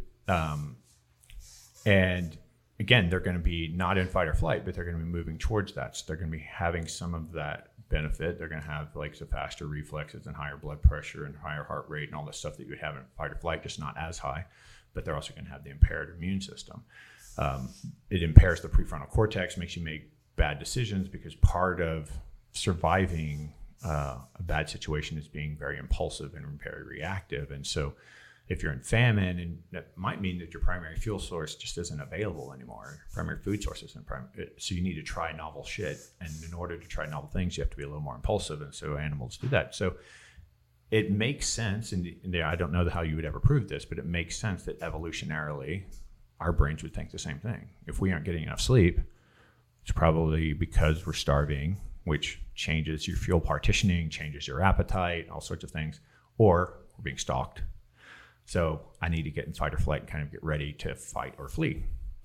And again, both of those things, doesn't matter which my body believes, is going to impair my immune system. I'm sure there are things that you could do that would rev up certain regions of your immune system, but I think it's foolish to try to do something like that. Like you bolster the nutritional status that we know. Like we know vitamin D3 is hugely linked. We know vitamin C is hugely linked. We know zinc is hugely linked to immune function. Magnesium is hugely linked to. Magnesium is a cofactor for vitamin D3. So if you need vitamin D3, you probably need more magnesium too. But again, this is just sort of metabolic health. If I looked at micronutrient health, I'd say like same thing whether COVID existed or not, you'd need to be in the same place. Eat foods that your body was designed to eat. If you eat food that's antigenic, you eat stuff that your body's not designed to eat, or your body has a reaction to, that's an immune response, right? That's all it is. So if I eat something that irritates my gut, my immune system attacks it. It causes inflammation in my gut, it causes leaky gut, all this other stuff. Leaky gut then causes even more immune system rush. So now part of the resources that I need to prevent me from getting COVID or to fight off COVID is now going to my gut because I decided I wanted to eat pizza. Damn. Yeah. So pizza, COVID, no bueno. No bueno. And wine and all that nonsense. Well, I mean, I think, everything in moderation, right?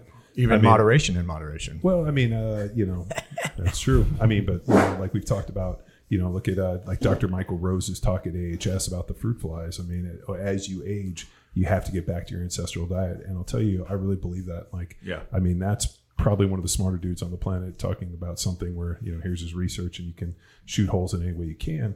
But at the end of the day, it really makes sense why people are like, man, I ate like this and I felt fine. All of a sudden I hit a certain age and no longer can I digest it. I'm having these issues. And I really think, probably that returning to our ancestral diet is probably about the sharpest deal I've heard. Well, I mean, if you look at the complexity at a molecular, hormonal, cellular level of any life on this planet, but especially human, I mean, we're probably the most complex animal in this.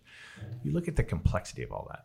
You look at the complexity of the immune system. There are thousands of chemical signalers involved in that, right?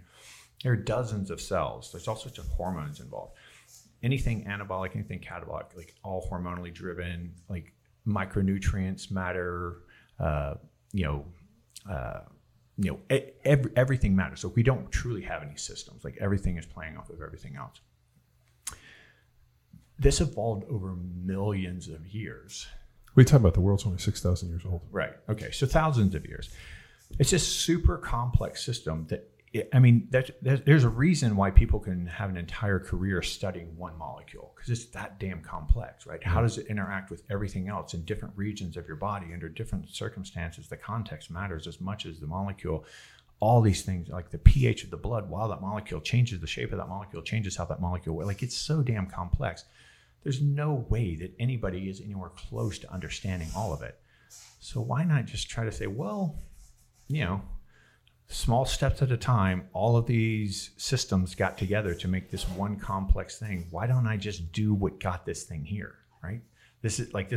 By definition, this is the best body that this planet could produce for me. Like, why don't I do what got me here?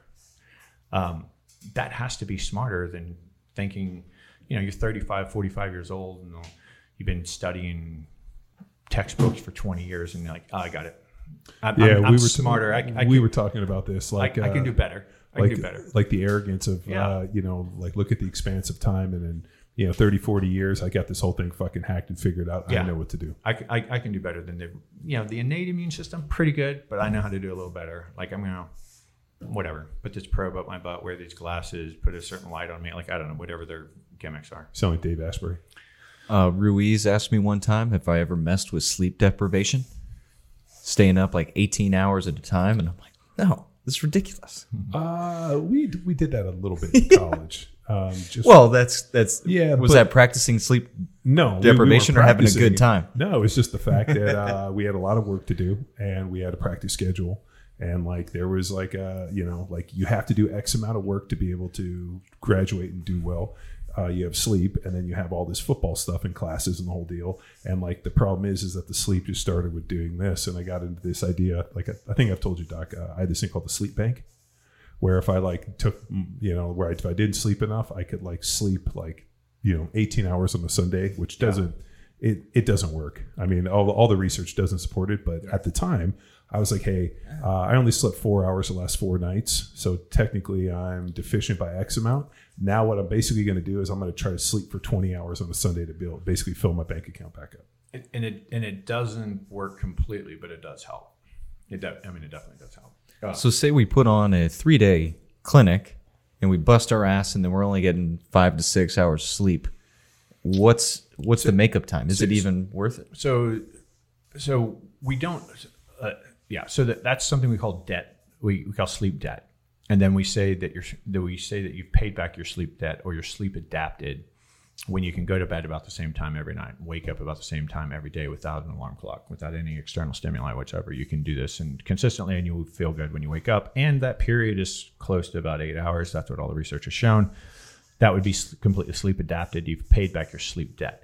However, you cause some damage, right? You damaged yourself a little bit when you caused the sleep deficit. So think of it like overtraining. The contract you're born into is like it takes 8 hours to recover from 16 hours of being awake. When you're younger, you're more resilient to that. Sure. Just like you're more resilient to overtraining, right? So when you're younger, you can overtrain and not suffer as badly, but you're still overtraining. And if you overtrain for like 6 months and then you go, oh, I'm overtraining and I'm going to back off and I'm going to get smarter. Well, you did some damage. Like how much damage did you do? I don't know. Like, are you going to repair 100%? Probably not 100%, maybe 99%, maybe 90%. Yeah, but then we have the Keith Richards phenomenon and Nikki Sixx and these guys where they're basically, freebasing, mainlining heroin. And I guarantee they are not out doing any aerobic based work. I guarantee they're not eating. Yeah, but they're not doing any of this stuff. But we have to discern now. Outliers. Right now we have to discern between survival and health, though, right? Like, are you healthy? Are you doing well? Or are you just surviving? I doubt Keith Richards is like robustly healthy. You think he's just up there and he's like, this heroin's keeping me alive? I think he's just like making it through every day, trying to get what joy he can out of it. I can't imagine he's too high functioning. At this point, though, he's just staying alive just to prove everybody wrong. Because when Keith Richards dies, people are going to be like, see, Keith Richards died. He died at 200. Yeah. He freeze-dried himself. I mean, he might be staying alive out of spite. Yeah. I'll tell you, anger will fucking keep a lot of people. People have survived a long time out of anger. Yeah. I mean, it's a powerful motivator. Yeah. It's as people start to age, I'm always like, well, you're a little too angry to die. Well, honestly, like, this, the misinformation and fear mongering around COVID pisses me off, and it causes me to work a little bit harder. It's like, 78, by the way. Keith Richards. Oh, I thought he was like in his fucking 90s. Well, He's a vampire. He can't. So he hasn't outperformed Willie yet because Willie's into his 80s. I thought Willie was in his 90s. He might be in his 90s. Yeah, he's close 88. to 90. Yeah. It's kind of morbid, but I went to one of his concerts like 2 years ago, and I was like, it'd be kind of cool if he died, and like I guess he's the last Willie Nelson concert. You're like, I was at the concert. I was at the last one 88, when he died on stage. Dude, my favorite Willie Nelson story was he didn't pay any taxes, and the IRS came in and just took everything from him. They took his guitars and his buses, his house, took everything from him. Yeah, because that's totally fair. And one of his fans basically went to the IRS and stroked him a check and said, give him back his shit. And just wrote a check, and they gave him back everything. And then they asked him why, he's like, money I have, Willie Nelson I don't. And you know what? You're not taking Willie Nelson from me. And so like one of his fans just fucking wrote a check to the IRS. And it's like, how much does he owe? Here it is. Yeah. And they basically gave him back all the shit. And he was like, the way he said his money I have, Willie I don't. So we're going to make sure that Willie Nelson stays. I mean, that to me is like a legacy in having badass fans. Yeah, and refreshing to find somebody with a clear set of values. Well, it's like money I have. Willie Nelson, fuck you. You're not fucking him over. I want to hear Willie Nelson still continue to play. And now he has like... Wesley Snipes didn't have the luck. Nah, because Wesley wasn't a singer. I mean, how many people were that big a fan of Blade? Blade everybody. versus Sandstorm? If everybody that saw Blade had to kick in $100 to help Wesley Snipes, he would have been okay. What else? Murder at 1800. U.S. Marshals was awesome. Well, the problem is that Wesley Snipes got real big into that taxation is theft and it's not legal. And even though the IRS... Bad advisory. Well, no, it's technically true. Like there is no stipulation in the Constitution or anything about the IRS, and the IRS didn't exist until about the 30s, I think, and it was fine. I mean, look at what the creation of the IRS. Well, who's older, the IRS or Willie Nelson? So it's Willie Nelson is older than the IRS. Yeah, the 30s is where where the wage. What do they call it when they take it out of your paycheck? Before? Social Security withholdings. Yeah, when I think that's when the withholding process started in the 30s. Well, it says in July 1st, 1862, President Lincoln signed the second revenue measure of the Civil War into law. So that's essentially when citizens started paying the government. Okay.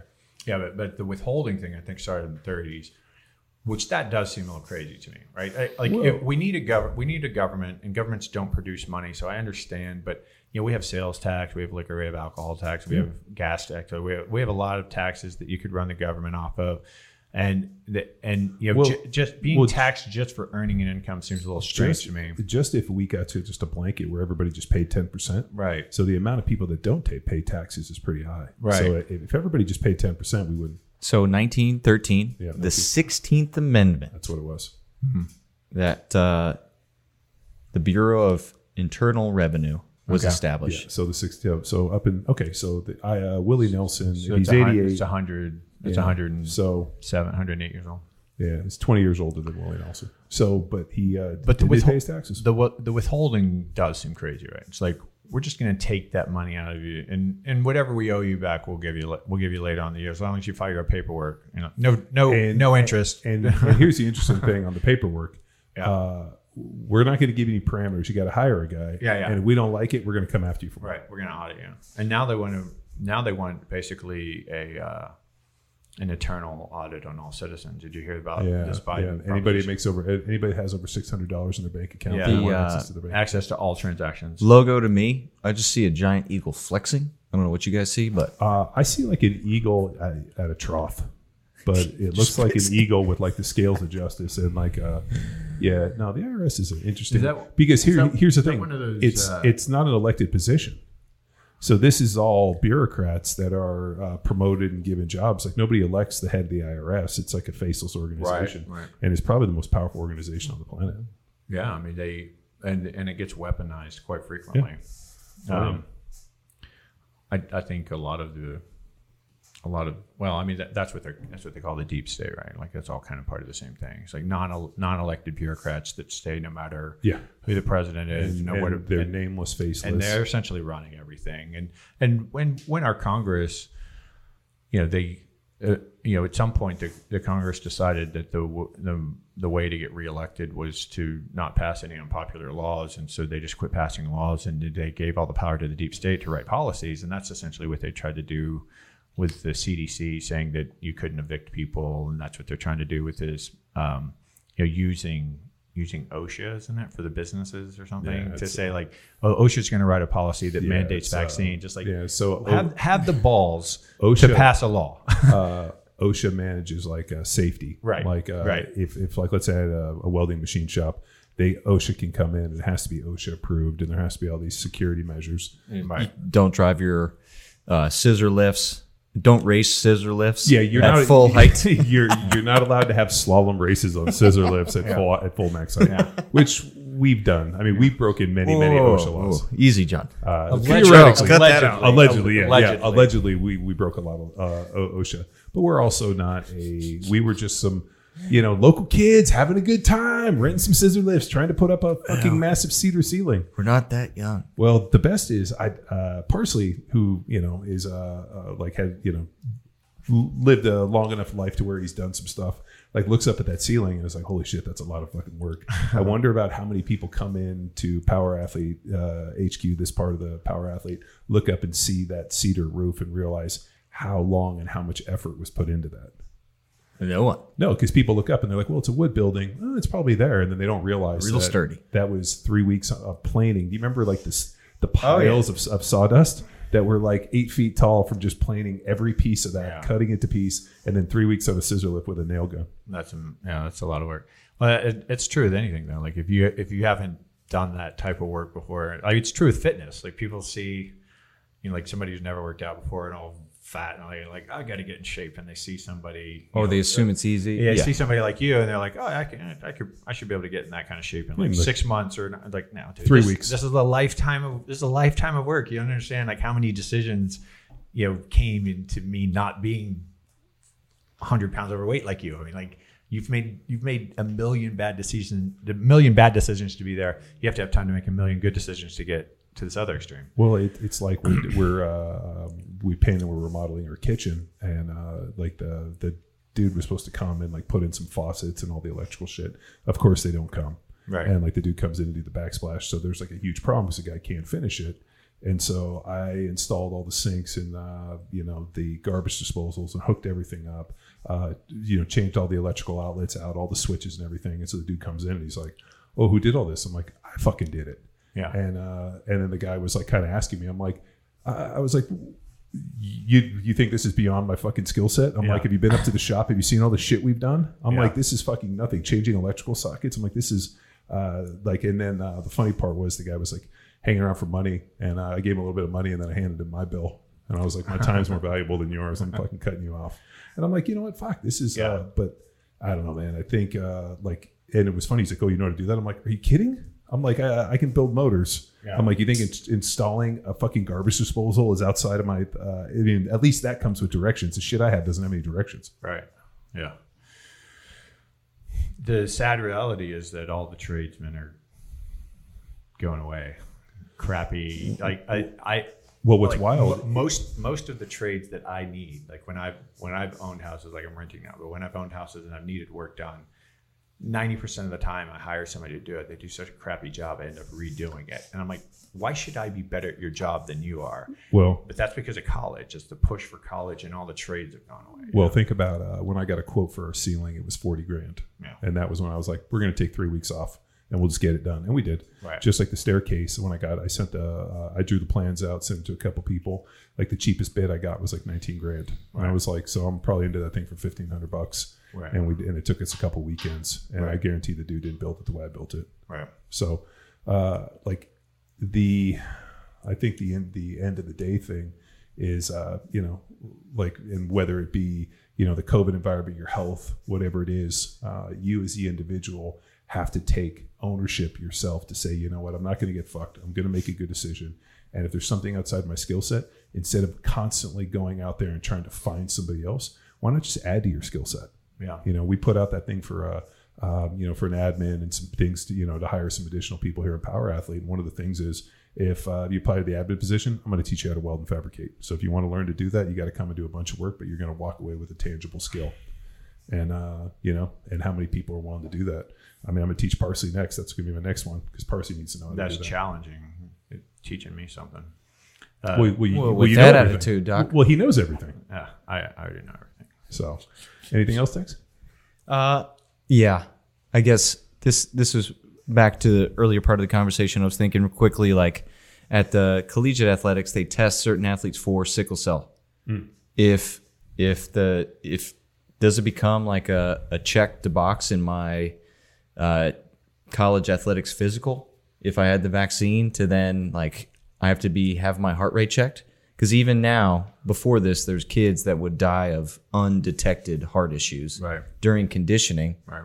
Was that related to the sickle cell? Well, No, he's giving an example. an example, because then like certain it's now going to be a screening criteria. Yeah. I got you. Yeah, because certain kids had to sit out conditioning or hit conditioning before the sun came up when I was at Texas because like the heat. So they still had to do the work. It was just a certain time of day. If you've had heat exhaustion, you're 10 times more likely to get it again. So you can't put them through that situation. Oh, no, I'm pretty much at heat exhaustion. I just think I'm too stupid to give up. Yeah. I mean, will it be a criteria? I don't know, but I think we don't know. We don't know. I think we're very likely to see some significant long-term effects across males, at least. I'm probably females, and we're probably going to see some infertility. And again, this is why it takes multiple years to test for vaccine safety, and that's why you don't rush out there and give it. And everybody's trying to compare it to all these other things. Well, what about the polio vaccine? Like that was It mandatory. took 37 years to develop the polio vaccine. And I'm like, well, you know what? Polio seriously maimed or killed like 60% of the people it infected.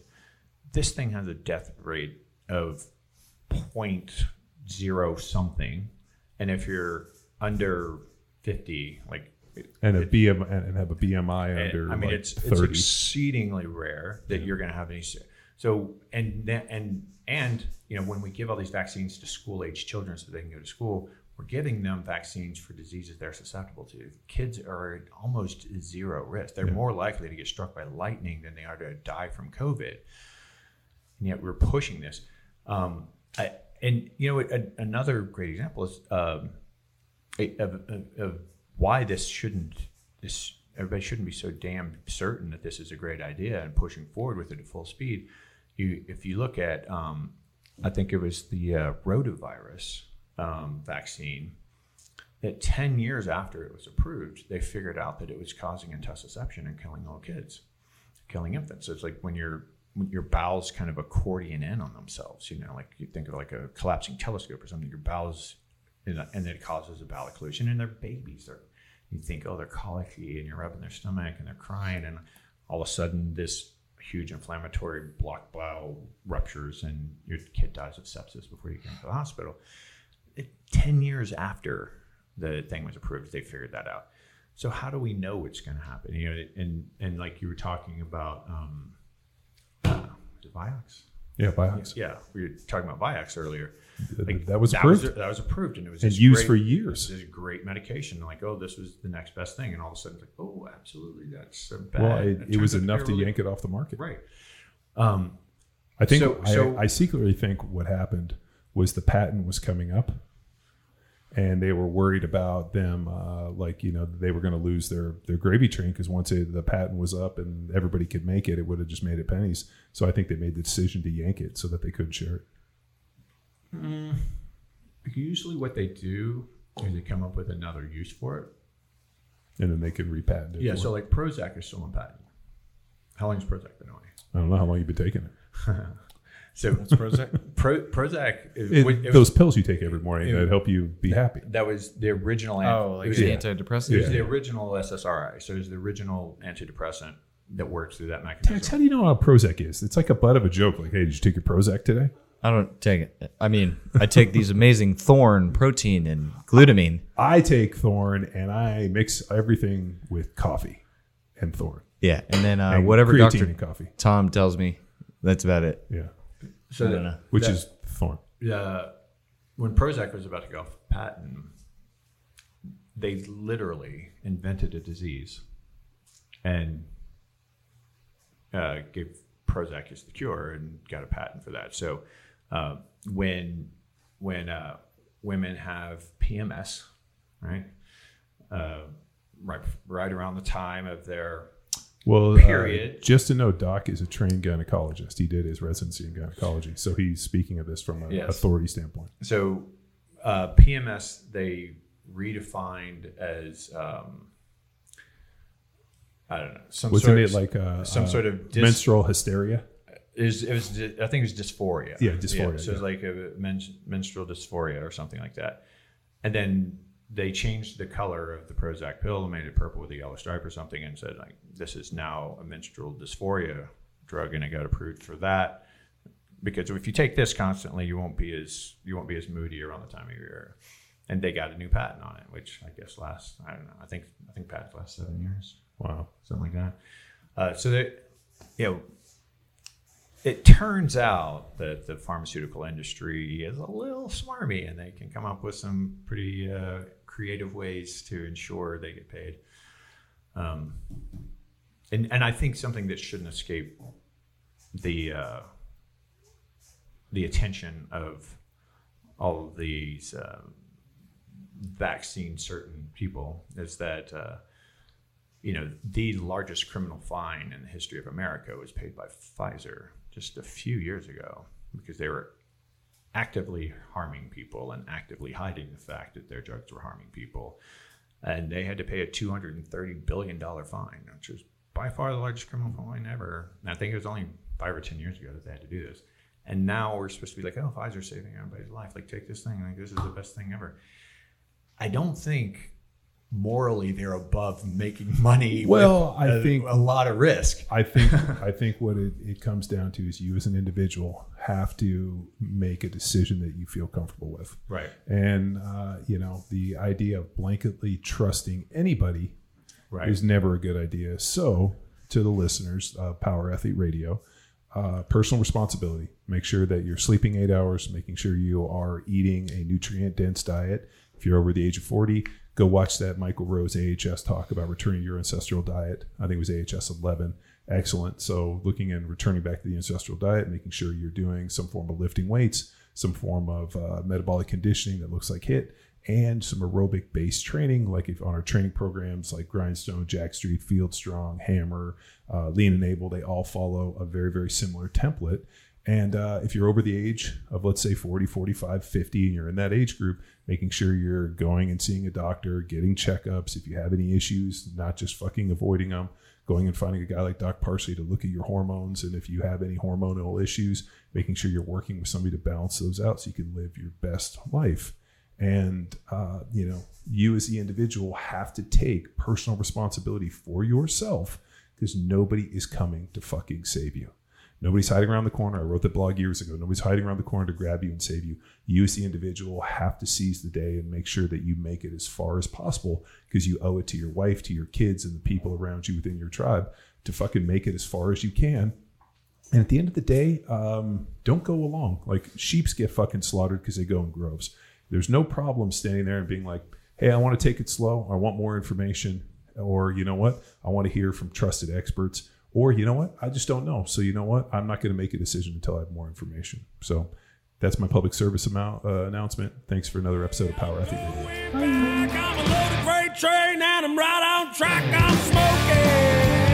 Now it's time for you to empower your performance. Join us next week when we will talk with Kristen Weitzel of Warrior Woman Mode. Until next time, bye!